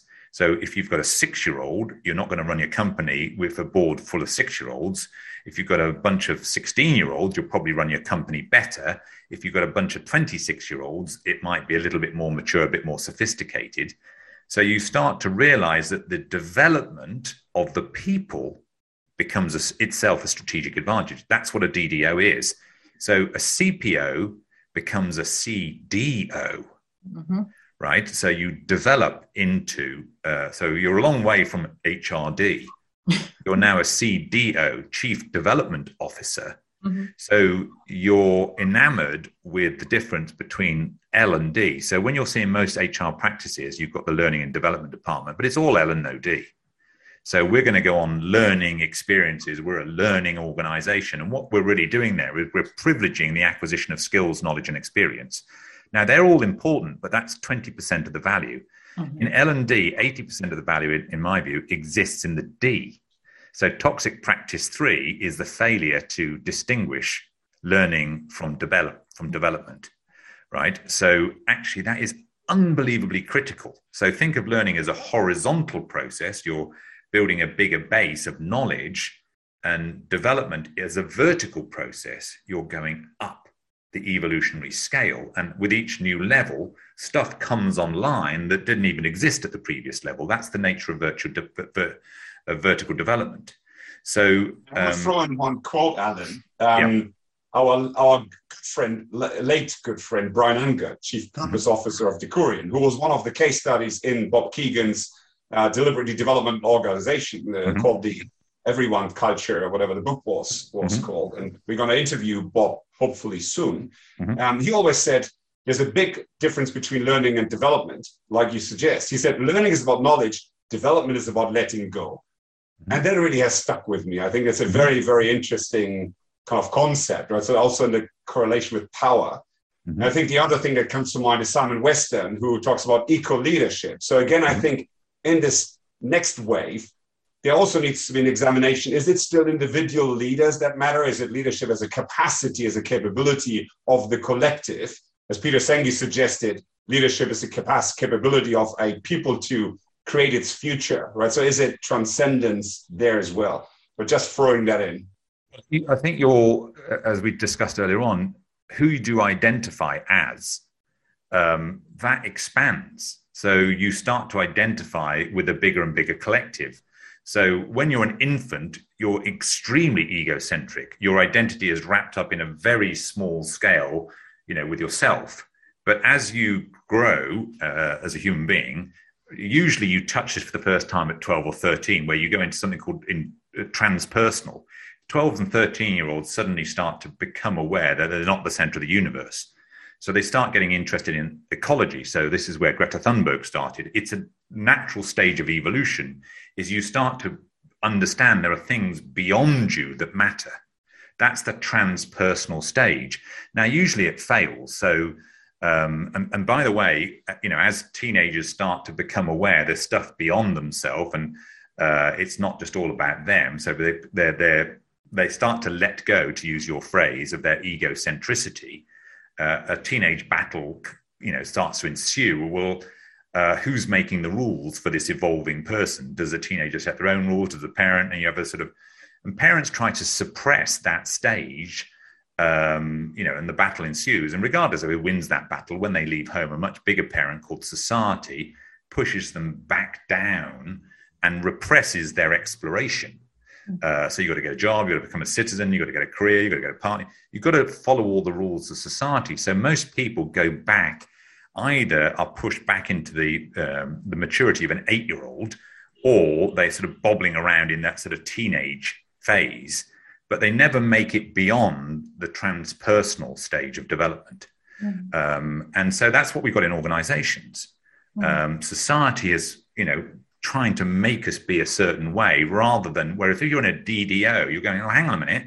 Actually, if we encourage that flourishing, if we encourage that expansion, people, as they grow and mature, identify very differently. They let go of some of the things that they were gripping onto, particularly the nature of self.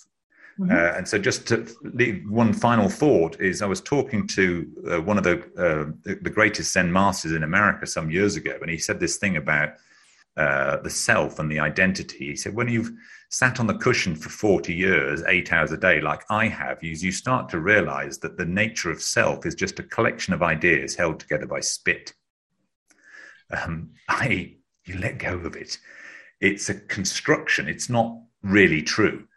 And so when you mature, when you evolve, you let go increasingly, as you say. You let go of the tribe and you identify with a wider tribe. You let go of the egocentric identity and you identify with a much more expanded thing. So that's what happens when we mature, and therefore we make wiser decisions that are in the benefit of everyone, not just the individual or the small tribe. So maybe just to summarize, because I think we are, again, very nicely in leadership topics. You brought up a number of points, for instance, not calling out human resources. You clearly said we have to really look at maturing as well. And not mechanistic training or horizontal skills training.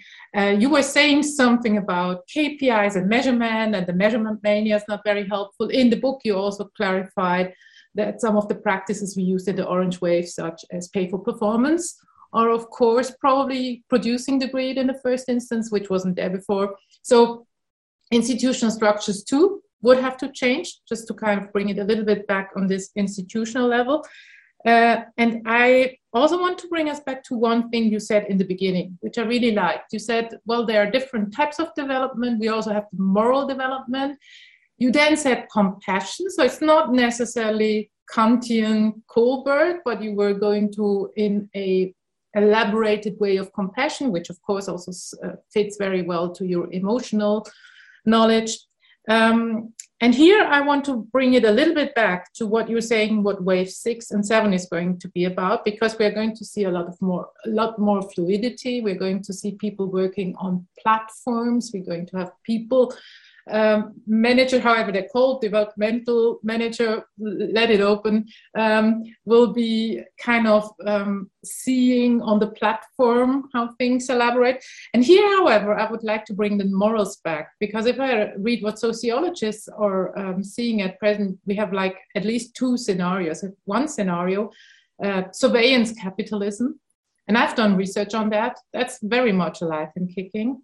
And the other idea is, and that probably is more your idea, I don't know, is that platforms come to be governed and even owned by users. So you're talking about cooperatives as well. But again, for me, that also needs a moral discussion and moral development. And so I was just kind of wondering, because I mean, it's then not as clearly as you said it in the beginning. It is always a little bit more with this value development. But if we look at the moral development, what has to happen? What is with moral literacy? Where is that going to be in these fields? Can I throw in before you answer, Alan, one additional thing? Because there are different theories of wisdom. And if you look at the traditional scientific theory of wisdom, is metacognition. Whereas in most of the recent developments of wisdom research, there's clear acknowledgement of the fact that it requires an ethical maturity at the same time. So there's this notion of moral identity, moral imagination, moral emotion, and the necessity, if I make sense of a situation and extract the salient features that allow me to derive options and then make choices, that process has to be informed by some morality. Doesn't mean, as Antoinette says, it's Kantian deontological. So some people claim that's a little bit behind the Kohlbergian moral development, but there's some process that is required to decide which options I can look at and consider and how to choose the right options. And I think that is something that in this whole consciousness literature is still absent. It is not qualified. There might be a line of development on morality, but it doesn't seem to make any entrance into the notion of wisdom. So maybe adding to Antoinette's question of where's the moral development in this, and then is wisdom not dependent on the development of morality? Well, wisdom is dependent on the evolution of morality, and I think one of the reasons it's probably less spoken about is because it's a fairly advanced phenomena, right? So imagine this, that a lot of adults, 40, 50, 60 on the outside, but on the inside 8 or 14, the battle is at a much less sophisticated level. I'm just frustrated all the time and I can't do it. We haven't even got to the moral questions of the day, which are super complex. We're still dealing with my overwhelm and my stress and my irritation and my frustration. So we're really in the realm of emotional regulation before we can even deal with identity. So in the evolution, there's a huge amount of work to be done, which is often where we start with many people, is really giving them the skills to become much more resilient, well-being and all of that. So millions of people struggling in that very first level. This is a long way away from the moral conversation, right? So let's imagine, our app works and millions of people start to become more emotionally literate and have the skills they need to get to a much, pathologically cheerful every day, right? And then you're on to the conversation about, well, who are you? The identity conversation is the sort of next. We still haven't got to morality, right? And as we've just touched on, is as the identity evolves, you start to let go of the egocentricity and you start to see yourself expand. Then that starts to get you into the moral conversation. So I think one of the reasons it's not as widely debated in corporations or in society is it's a way more sophisticated debate and complex debate than where a lot of the crowd really is. A lot of the crowd is still struggling on a day-to-day basis, with just surviving emotionally. So until we lift that, and then we lift the identity debate, eventually we get to the morality debate. And I think one of the really interesting things, I've got a book I'm preparing at the moment about the evolution of artificial intelligence and what role does artificial intelligence have in morality. So imagine this, if you look at humanity has got a lot of history for doing some morally reprehensible things. I mean, you mentioned the Holocaust earlier on. So when we write code, which drives the AI, who's writing the code, right? Is it a white supremacist or is it the Dalai Lama? That matters, right? If you've got white supremacists writing code, you get white supremacist code. If you've got the Dalai Lama at a much higher level of moral evolution writing code, you get a different sort of code. So actually, where I see AI going is a sort of synergistic relationship with humanity is actually imagine a world where you teach AI moral levels of moral sophistication. And you teach the AI until eventually the AI can code itself. So once it understands the rules of its own evolution, it might be able to evolve a level beyond even humanity can get to. And then when we're in a world where AI can come up with a better moral standard than humanity itself. So it's really hard because it kind of, Antoinette mentioned Habermas, right? So if you look at Habermasian dialogic ethics, you have a challenge with the quite idealistic conditions that are required in a dialogic procedure for morality to arise. But one thing is clear: morality in a pluralistic context, as in a postmodern society, is dependent on dialogue. Right? With AI, that is really hard because you would need to, as you said earlier, you would need to move from aggregation to integration. And that is very often really a human competency to bring different aspects together, which again points me to the guardians that you described, because I'm almost thinking that is like the figure of the elders that were preparing rites of passage in some of the more kind of ancient people that we are also referring to. So, and with AI, the practical example, of course, working for a bank, I can tell you with machine learning and basically the application of algorithms, right? So it's dumb algorithmic pattern detection. I cannot tell you anymore, if I'm not careful, who I'm giving a loan for what reason, right? And as you say, even if the person who wasn't a white supremacist writing the code, the way that billion data points have been aggregated by the mechanism, which nobody understands anymore, might have well pointed to the fact that actually people that are living in South London, because of the correlations of the data, will not get any more loans from so you're back to the debate about guardians, right? This is why, and exactly. Guardians is essentially highly evolved, mature human beings who have some sense of guardianship, not in the sort of cronyistic self-serving, which is a not very evolved kind of stance, who have let go of their own identity and their need for prowess and all those sort of relatively immature concepts. The guardians are the most evolved people we can find. And so we need guardians in business. Crowdocracy is about how do we move to a more guardianship. So we argued in Crowdocracy that maybe the judiciary could get highly developed, and so they they become guardians. So it doesn't matter which population, whether it's CEOs, the judiciary. The idea is with increased maturity, we find the most mature people on the planet to be the guardians. So what you'll see in politics, certainly in many Western countries, that's not the system. We don't hunt down for the most mature people in society and then put them in charge of the biggest, most complicated problems. That's not how our political system works. Maybe it should, but we don't have the best quality thinkers in charge of the biggest, most complicated systems. Because you're talking very positively about the Chinese system, and of course the fact.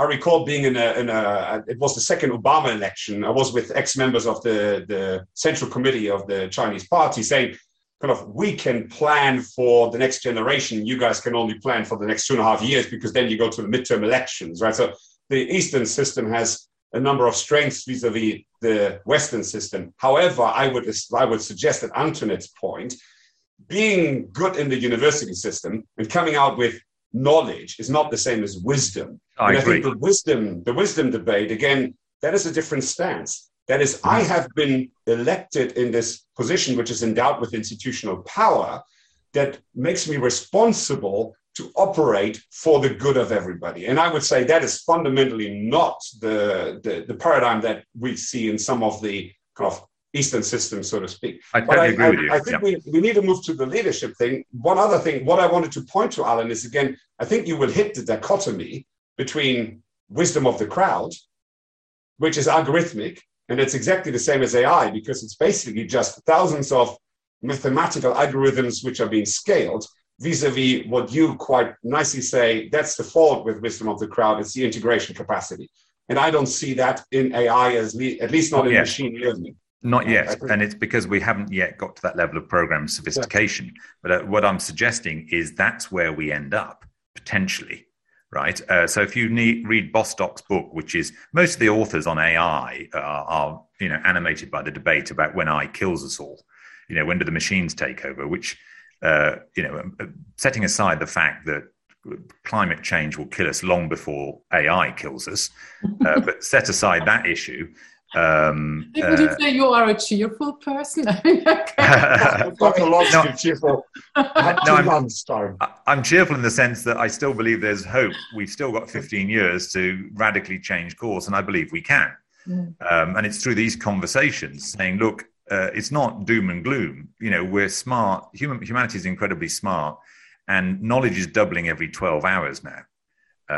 So the entire knowledge base of humanity is doubling every day. And so in this exponential world, things are changing increasingly fast. And so that's why I'm optimistic. Now, have we got a massive task? Yes. But the point about AI is at the moment, it doesn't do integration, it does aggregation. So it's not very wise.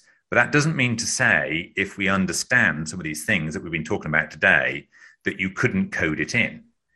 We're not coding it in right now, but direction of travel, we could code these things in. So if you can teach a machine, you know, the way that the human mind really works, and we're still in very linear programming right now, but where it goes is you teach the machines, you know, about moral development. And say, you know, you say humanity has 7 levels of moral development, but you teach what takes them from level 2 to level 3 to level 4 moral development. And once they understand the principles, even though humanity may not have got anybody on the planet got beyond level 7, a machine could learn, okay, well then what would level 8, level 9, level 10, level 12 look like? You can imagine a world where actually a machine could get there, even though humanity couldn't understand it. So anyway, I think that makes for a much more interesting debate rather than how do the machines all kill us.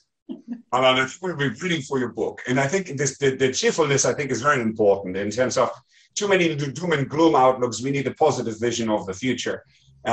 Whereas I think with the models of moral development or levels of moral development, Anton and I will struggle. So I think we're gonna hear back from where that is going. I think I'm going to jump over this lovely idea of impeller approach and instead just ask people to read your book, Innovation Sucks, if they're interested in innovative approaches on not going through what is called the investment funnel, which Alan rightly says is actually a filter. It's actually kind of might be quite outdated. And if you know what a B is in the context of that, well, you have to read that book, I'm afraid. So I think we're going to move, if it's okay, for 15 minutes, because we have infringed now the time boundary that we had originally set. Is that okay, Alan, for you? Yep.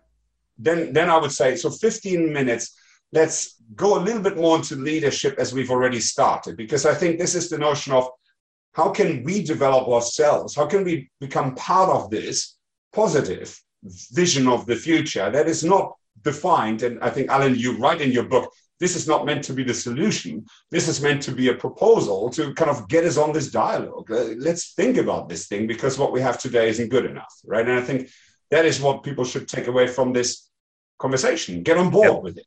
Yep. But what can they do? And I wanted to throw in, so the key things that I have are the Aqua model, but I think maybe we just point people to the website where we will make that available. But in the context of the Aqua model, you talk about the vertical development of the internal and the external dimensions. Maybe again, the model on the behaviors. So you got a model for 11 behaviors that are commercially relevant. Maybe we leave that aside as well. People can read that. There are many models. And go a little bit into your LMP model, which is that vertical development model. But before that, I think your aspects of the physiological coherence is something I've seldom found in other models. So I think if you could go a little bit into your 4D leadership development or capacities and explain the physiological aspects that underpin the emotional aspects, I think that would be very valuable. And then maybe if we've got time at Antoinette, I'm sure we'll have some further questions. We could close off with your perspective on the hero's journey of your last book that is coming out, Step Change, how people go on that journey. If that could work. Antoinette, am I forgetting something important just in the context of quarter of an hour? Well, I think I would be happy if we just went to the model. Maybe. Yeah, so let me start with the story, right? So oftentimes when we're sitting with the exec board, the folks that run the company, we'll start with an exercise of, When you think about the company in the next 3 years, what do you think about? They just produce a lot of Post-its. Usually it comes out in an unstructured, unsorted list of, just a volume of things. So it's the first interesting insight is people aren't structuring their own thinking. And then so we offer them a framework, and it's kind of like a modification of Ken Wilber's Aqua model, right? Saying, well, look, there are 3 dimensions to all of our existence. There's what we're doing, how we're getting on with each other, and me as a human being. So being, relating, and doing, or I, we, and it. And when you ask an executive team, when they think about the business, 85 to 90% of all their Post-its are in the it. So they have what we call an it addiction. And so our first task is to break the it addiction. And it's quite difficult for many leaders. As soon as you have a coffee break, they get back on their phones and snort a line of it. Oh, that feels a lot better. I've just done 3 emails. I'm task, target, goal, metric. It's an it addiction, right? And they're snorting the lines of it constantly. And so the first breakthrough is, look, your life exists in these 3 dimensions, I, we, and it. You're not a human doing, you're a human being, right? You're a human being that relates to other people, right? And you've got your life collapsed into a human doing with a load of tasks and targets. And the acceleration, the growth you seek doesn't come from a slightly better tweaked process or a bit of business re-engineering or a bit of restructuring. The huge acceleration actually comes predominantly from I and we and not it. So imagine you're a 6-year-old and we help you develop and you become a 12-year-old. Your brain goes a lot faster. So as a neuroscientist, I can teach your brain to go 3 times faster than it's ever gone in your entire life. Would that be useful to you? And they go, oh my God, that would be fantastic if you could do that. Can you do that to me now before Tuesday? And I said, well, look, I'm not going to only just teach you to treble the speed. I'm going to teach you how to double the quality. So imagine I teach you as a neuroscientist how to treble the speed and double the quality of your own mind. Would that be useful to you commercially? Oh my goodness, that would be a game changer, right? I said, okay, well, so that's an I development. That's nothing to do with the business system and the process re-engineering and the metrics and the spreadsheets and all of that. That's an I development. Now, in order to do that, when was the last time you had a meeting with yourself? What? A meeting with yourself? Oh, I don't have a meeting with myself. Why not? Too busy doing things. There's the problem, right? So they never push back and are curious about the thing that would give them the biggest game change is a change in themselves. If they trebled the quality, trebled the speed and doubled the quality of their own mind, that would game change the entire business. But that's not even on the radar. That's not something that they come up with. What they come up with in terms of the things they're paying attention to is top line, bottom line, business process, performance management systems, competitive radar, or operational risks, all of the it stuff. So the first task is to you're 3-dimensional, and in fact, you're 4-dimensional because it's the level of sophistication in the I, the level of sophistication in the we, the level of sophistication in the it. So that's the 4th dimension. So that's why we talk about 4D leadership. And the leadership journey really starts with I, and that's where you have 0 Post-its. So you might have 85 to 95% of your Post-its in the it, and maybe 5 or 10% in the we. You've got none in the I. And that's where leadership starts. It's not even on your radar. And so when we dig into the I and we look at the human being as a complex system, what facilitates much greater levels of insightfulness? Well, I can tell you, if you look at the human body as a complex system, each part of the human body is sending signals to other bits. So your heart beats, so that sends a pressure wave all over the body. It creates a spike of electricity. That's your ECG or your EKG if you're in America. These signals are sent to all the other cells. So every bodily system is communicating to every other bodily system. So it's like a big factory, messages going left, right, and center. Now, what tends to happen is those messages are chaotic and erratic. The notion of coherence is when you get stable dynamism in the signal, particularly the electrical signal of the heart. So the way that the human system works, in complex systems, there are always some signals that are more important and valuable than others. So just like, if you take a business, the signal usually between the CEO and the CFO might be slightly more important than the signal between the person that hoovers the carpet in your office and the person that empties the bins, we would hope, right? So the CEO and the CFO, that signal probably has more value to the functioning of the entire system than the signal between two cleaners. And so it is with the human body. The signal between the heart and the brain probably has more, and it's the electrical signal. So what you can see is you can track that electrical signal. So if you can visualize the idea that your heart rate is fluctuating up and down, it's called heart rate variability, in a fairly erratic fashion. It looks like the needle on a seismograph. So if you look at somebody's heart rate over time during a normal working day, it's fluctuating like the needle on a seismograph in a sort of what you might call chaos. Now, we can train people to get the same amount of variation, but rather than erratic variation, we get stable variation. That's what coherence is. It's stable dynamism. Now, what happens is it facilitates brain function.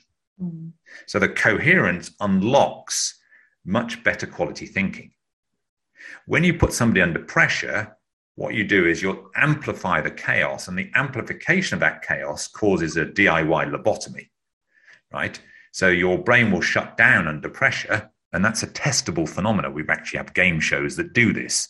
So you have a game show and a panel show where the compere throws the question, a very simple question, to somebody who's on the panel, and they get brain shut down and they blurt out a stupid answer and everybody laughs. So all human beings are at risk of this self-inflicted lobotomy when they're under pressure, right? So you can put anybody under pressure, just go and stand too close to them, invade their personal space, and they'll start talking nonsense, right? The good news is you can control your own biology, and you can turn your frontal lobes, the clever part of your brain, you can turn your frontal lobes back on. So coherence is often the first part of the journey for a leader, is to become more coherent, right? By controlling their own biology, keeping the lights on in their frontal lobe so they can make better quality decisions. So that's a simple explanation, Otti, for what coherence is about. It's stable dynamic biology that facilitates health, well-being, higher energy levels, and particularly brain function. I really like it because, I mean, again, your medical experience comes through in your book 4D Leadership, because, and then in the book Coherence, because you've got some indicators. And I think heart rate variability is actually widely tested in medical journals as being important for sustainable health, right? So there are some metrics that can help people to test on that coherence. I wondered if you could throw in another one. I really liked your adrenaline versus, I've forgotten. Relaxation, acetylcholine. There you go. So let me pick up. There's an obsession in ever since Herb Benson wrote about it in the sort of I think early 80s, I think it was. The relaxation response is humanity's got obsessed with the nature of relaxation, like it's a good thing by definition. You know, Otti, did you have a nice relaxing weekend? Oh, you've been on holiday. Was it a relaxing holiday? You know, like that's a good thing. I lectured to the Institute of Psychiatry in the UK under the title "Relaxation Can Kill You." So that put the cat amongst the pigeons because it can. You know, because there are two types of relaxation. So if you imagine the vertical axis with arousal or increased heart rate vertically up and relaxation going down on the vertical. And then to the left, you've got positive emotion. To the right, you've got negative emotion. So as you become more relaxed, there are two versions. You can be bottom right, which is relaxed negative, or bottom left, which is relaxed positive. Now, what matters is which version are you, right? So if you're relaxed negative, that's things like boredom, apathy, detachment, indifference, or what my kids might say, the whatever, Dad, the whatever state. That's bottom right in negative relaxation. Now that is very bad for your health. It's pernicious. And one of the reasons it's pernicious is people mistakenly think they're okay because they're relaxed, right? You're still running very high tides of cortisol damaging your system, and you're unaware because you think you're okay because you're relaxed. That is toxic and it will kill you. It will be positive if you're bottom left. If you're in relaxed positive as opposed to relaxed negative, you know, peaceful, tranquil, equanimity, serenity, contentment, those types of state, very helpful, right? So it matters whether you're bottom left or bottom right. So when you look at some interesting medical data on long-term meditators, there's some interesting data suggesting that long-term meditators die prematurely. And it's because some of them have confused transcendence, which if done properly is bottom left, and detachment, right, which is bottom right. So they think they've transcended. They think they've transcended, but all they've done is detached. You know, they're sort of floating through life. They've lost the joie de vivre. You know, they're just sort of drifting above everything. They think they've transcended. They've actually detached. There was even a movie in the 90s. It was called Slackers. That's about it. But I mean, fascinating, and that's why I keep on telling that you also, of course, are very firm in positive psychology, and Barbara Fredrickson. So I'm all in the same camp. And I really like that in your book on leadership development, you really use a lot of these also strongly evidence-based approaches and bring them together so nicely. But I have to bring up again, and maybe you can help me out there, because maybe I'm just not finding it. I've learned a lot now about constructive development theory, but when I want to look up robust research, I really don't find a lot. Do I look at the wrong places, or where can I find that they're really, I mean, there's a lot of saying what this is going to produce, and I do see how difficult it is to measure, but still there's not a lot of things published. Where do I have to look for further research? Further research on what? On constructive developmental theory. And Otti is not in agreement with me, because he sees it a little bit differently. But I can also tell you where I have most of the problems. The numbers which are always given, how many people are already most mature. In my opinion, these are always numbers from the same source. So is this because it's just not done often enough, or where would I find more evidence on that? Well, the volume of evidence is not massive, because one has to be fairly mature and sophisticated to even understand the concepts we're talking about. So immediately you're in a small population, then you'd have to care enough to create an assessment instrument. You're in an even smaller population, then you'd have to deploy that assessment instrument with people in power. You're in an even smaller population. So that's why it's difficult to find the evidence, because there isn't that much evidence out there, because, you know, a lot of the people, you know, the scientific and medical community are, you know, the deployment of funding and research is going not into this. So it's not surprising that you're struggling to find the data. But what I would encourage you to do is to gather the data in your own life, because it's all around you, right? So you can see, and there's a very interesting, in fact, Ken wrote a very good book called The Marriage of Sense and Soul, where the whole premise is about the debate about evidence. And I encourage all people who are interested in the phenomena of evidence to read that, because, again, we've grown up in science where only certain types of research is legitimate. So even when I suggest to people, look at the evidence of your own life, they go, oh, that's not real science, that's not valid, that's not legitimate. You know, the only type of science or evidence is double-blind, randomized, placebo-controlled trials. So I might say to you, Antoinette, well, okay, well, it depends what question you're asking. So does your husband love you? Let's conduct a double-blind, randomized, placebo-controlled trial. You know, because that's the only evidence that is legitimate, right? But you can't answer the question of does your husband love you with an RCT. I completely agree with you. And of course, the way we look at things needs to fit the research question. But I still would love it a little bit more to be discussed, let's put it this way, because I think that's just good tradition. And that's really difficult. I mean, I can see that the academic community is not very open towards it. I'm very aware of that, to be a little bit careful here. But I would also kind of suggest that more of whatever qualification is happening would be made public. That's maybe what I would suggest. Yes. And because we're out of time now. And I think that's a side track. I think what it points to, though, I want to wrap up my thoughts on vertical development here. I think what it points to, Alan, is similar to where we have come to. There's a journey that people have to go through. And in your latest book, not by surprise, and I found it stunning that you've named one of your boys Joseph, in honor of Joseph Campbell's hero's journey. You're picking this up in your last book. And of course, that is one of our favorites too, in combination with Jung's individuation framework and the integration of shadows that people have to go through and so on. But I think what it points to is there's a almost physiological coherence that people should attain, because otherwise it will contaminate the subsequent stages of development. Then there's a necessity to kind of individuate in order to actually become interdependent. But I think there's another journey that people need to go on to, which is that vertical development journey. I wanted to ask you some questions about your LMP vis-a-vis Bob Keegan, which is, or rather Bill Torbett, which is kind of our favorite on this for several reasons.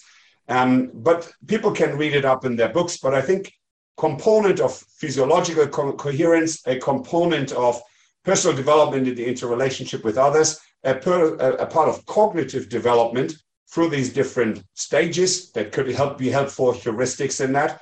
And Antoinette and I will argue moral character development. That also has to be added on to, because there is a necessity not only to cognitively develop, but to put that into action in a meaningful way, going back to that wisdom and decision-making that you pointed to at the very beginning.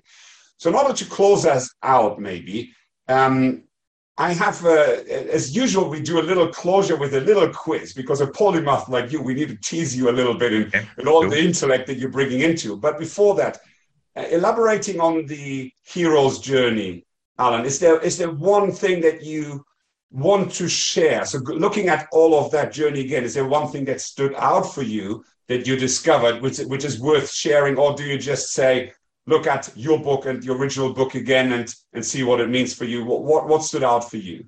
Right. So Step Change, the leader's journey, because it's basically Joseph Campbell's work as applied to the corporate environment. 12 steps and 4 phases of the journey. So there's something called vertical autopoiesis, right? Which is once you've done a few revolutions of the 12 steps, you start to learn what the mechanics are from one step to another. And then your speed of going through the 12 steps gets faster and faster. And so the journey is unbelievably exciting. And once you've done the journey a few times, or a revolution, forgive the pun, it is revolutionary. And it gets faster, like a flywheel, like the spinning of a flywheel. So it gets super and super excited. So as we move forward into a world that's getting increasingly complex and much faster, we need to get much faster. So if we can understand the great adventure that we're all on and understand the details of these step-by-step processes, we can get faster and we can rise to the challenge of the future. Just remember, people, I think Joseph Campbell once said that the true learning is in the abysses of a hero's journey. So crisis and post-traumatic growth are probably something that people should relish in that regard. And I think, Alan, one thing that came up in a separate session was there's also the heroine's journey. Yes. Very interesting book. And there's some differences between heroes and heroines' journeys. So again, maybe people want to think about, is there kind of a gender aspect to all of this? Which brings us to the final quiz. But before we go there, Alan, I really want to say this was a brilliant conversation, expectedly so. But thank you so much. I really enjoyed it. And I think hopefully our listeners have also enjoyed that kind of going through all that breadth.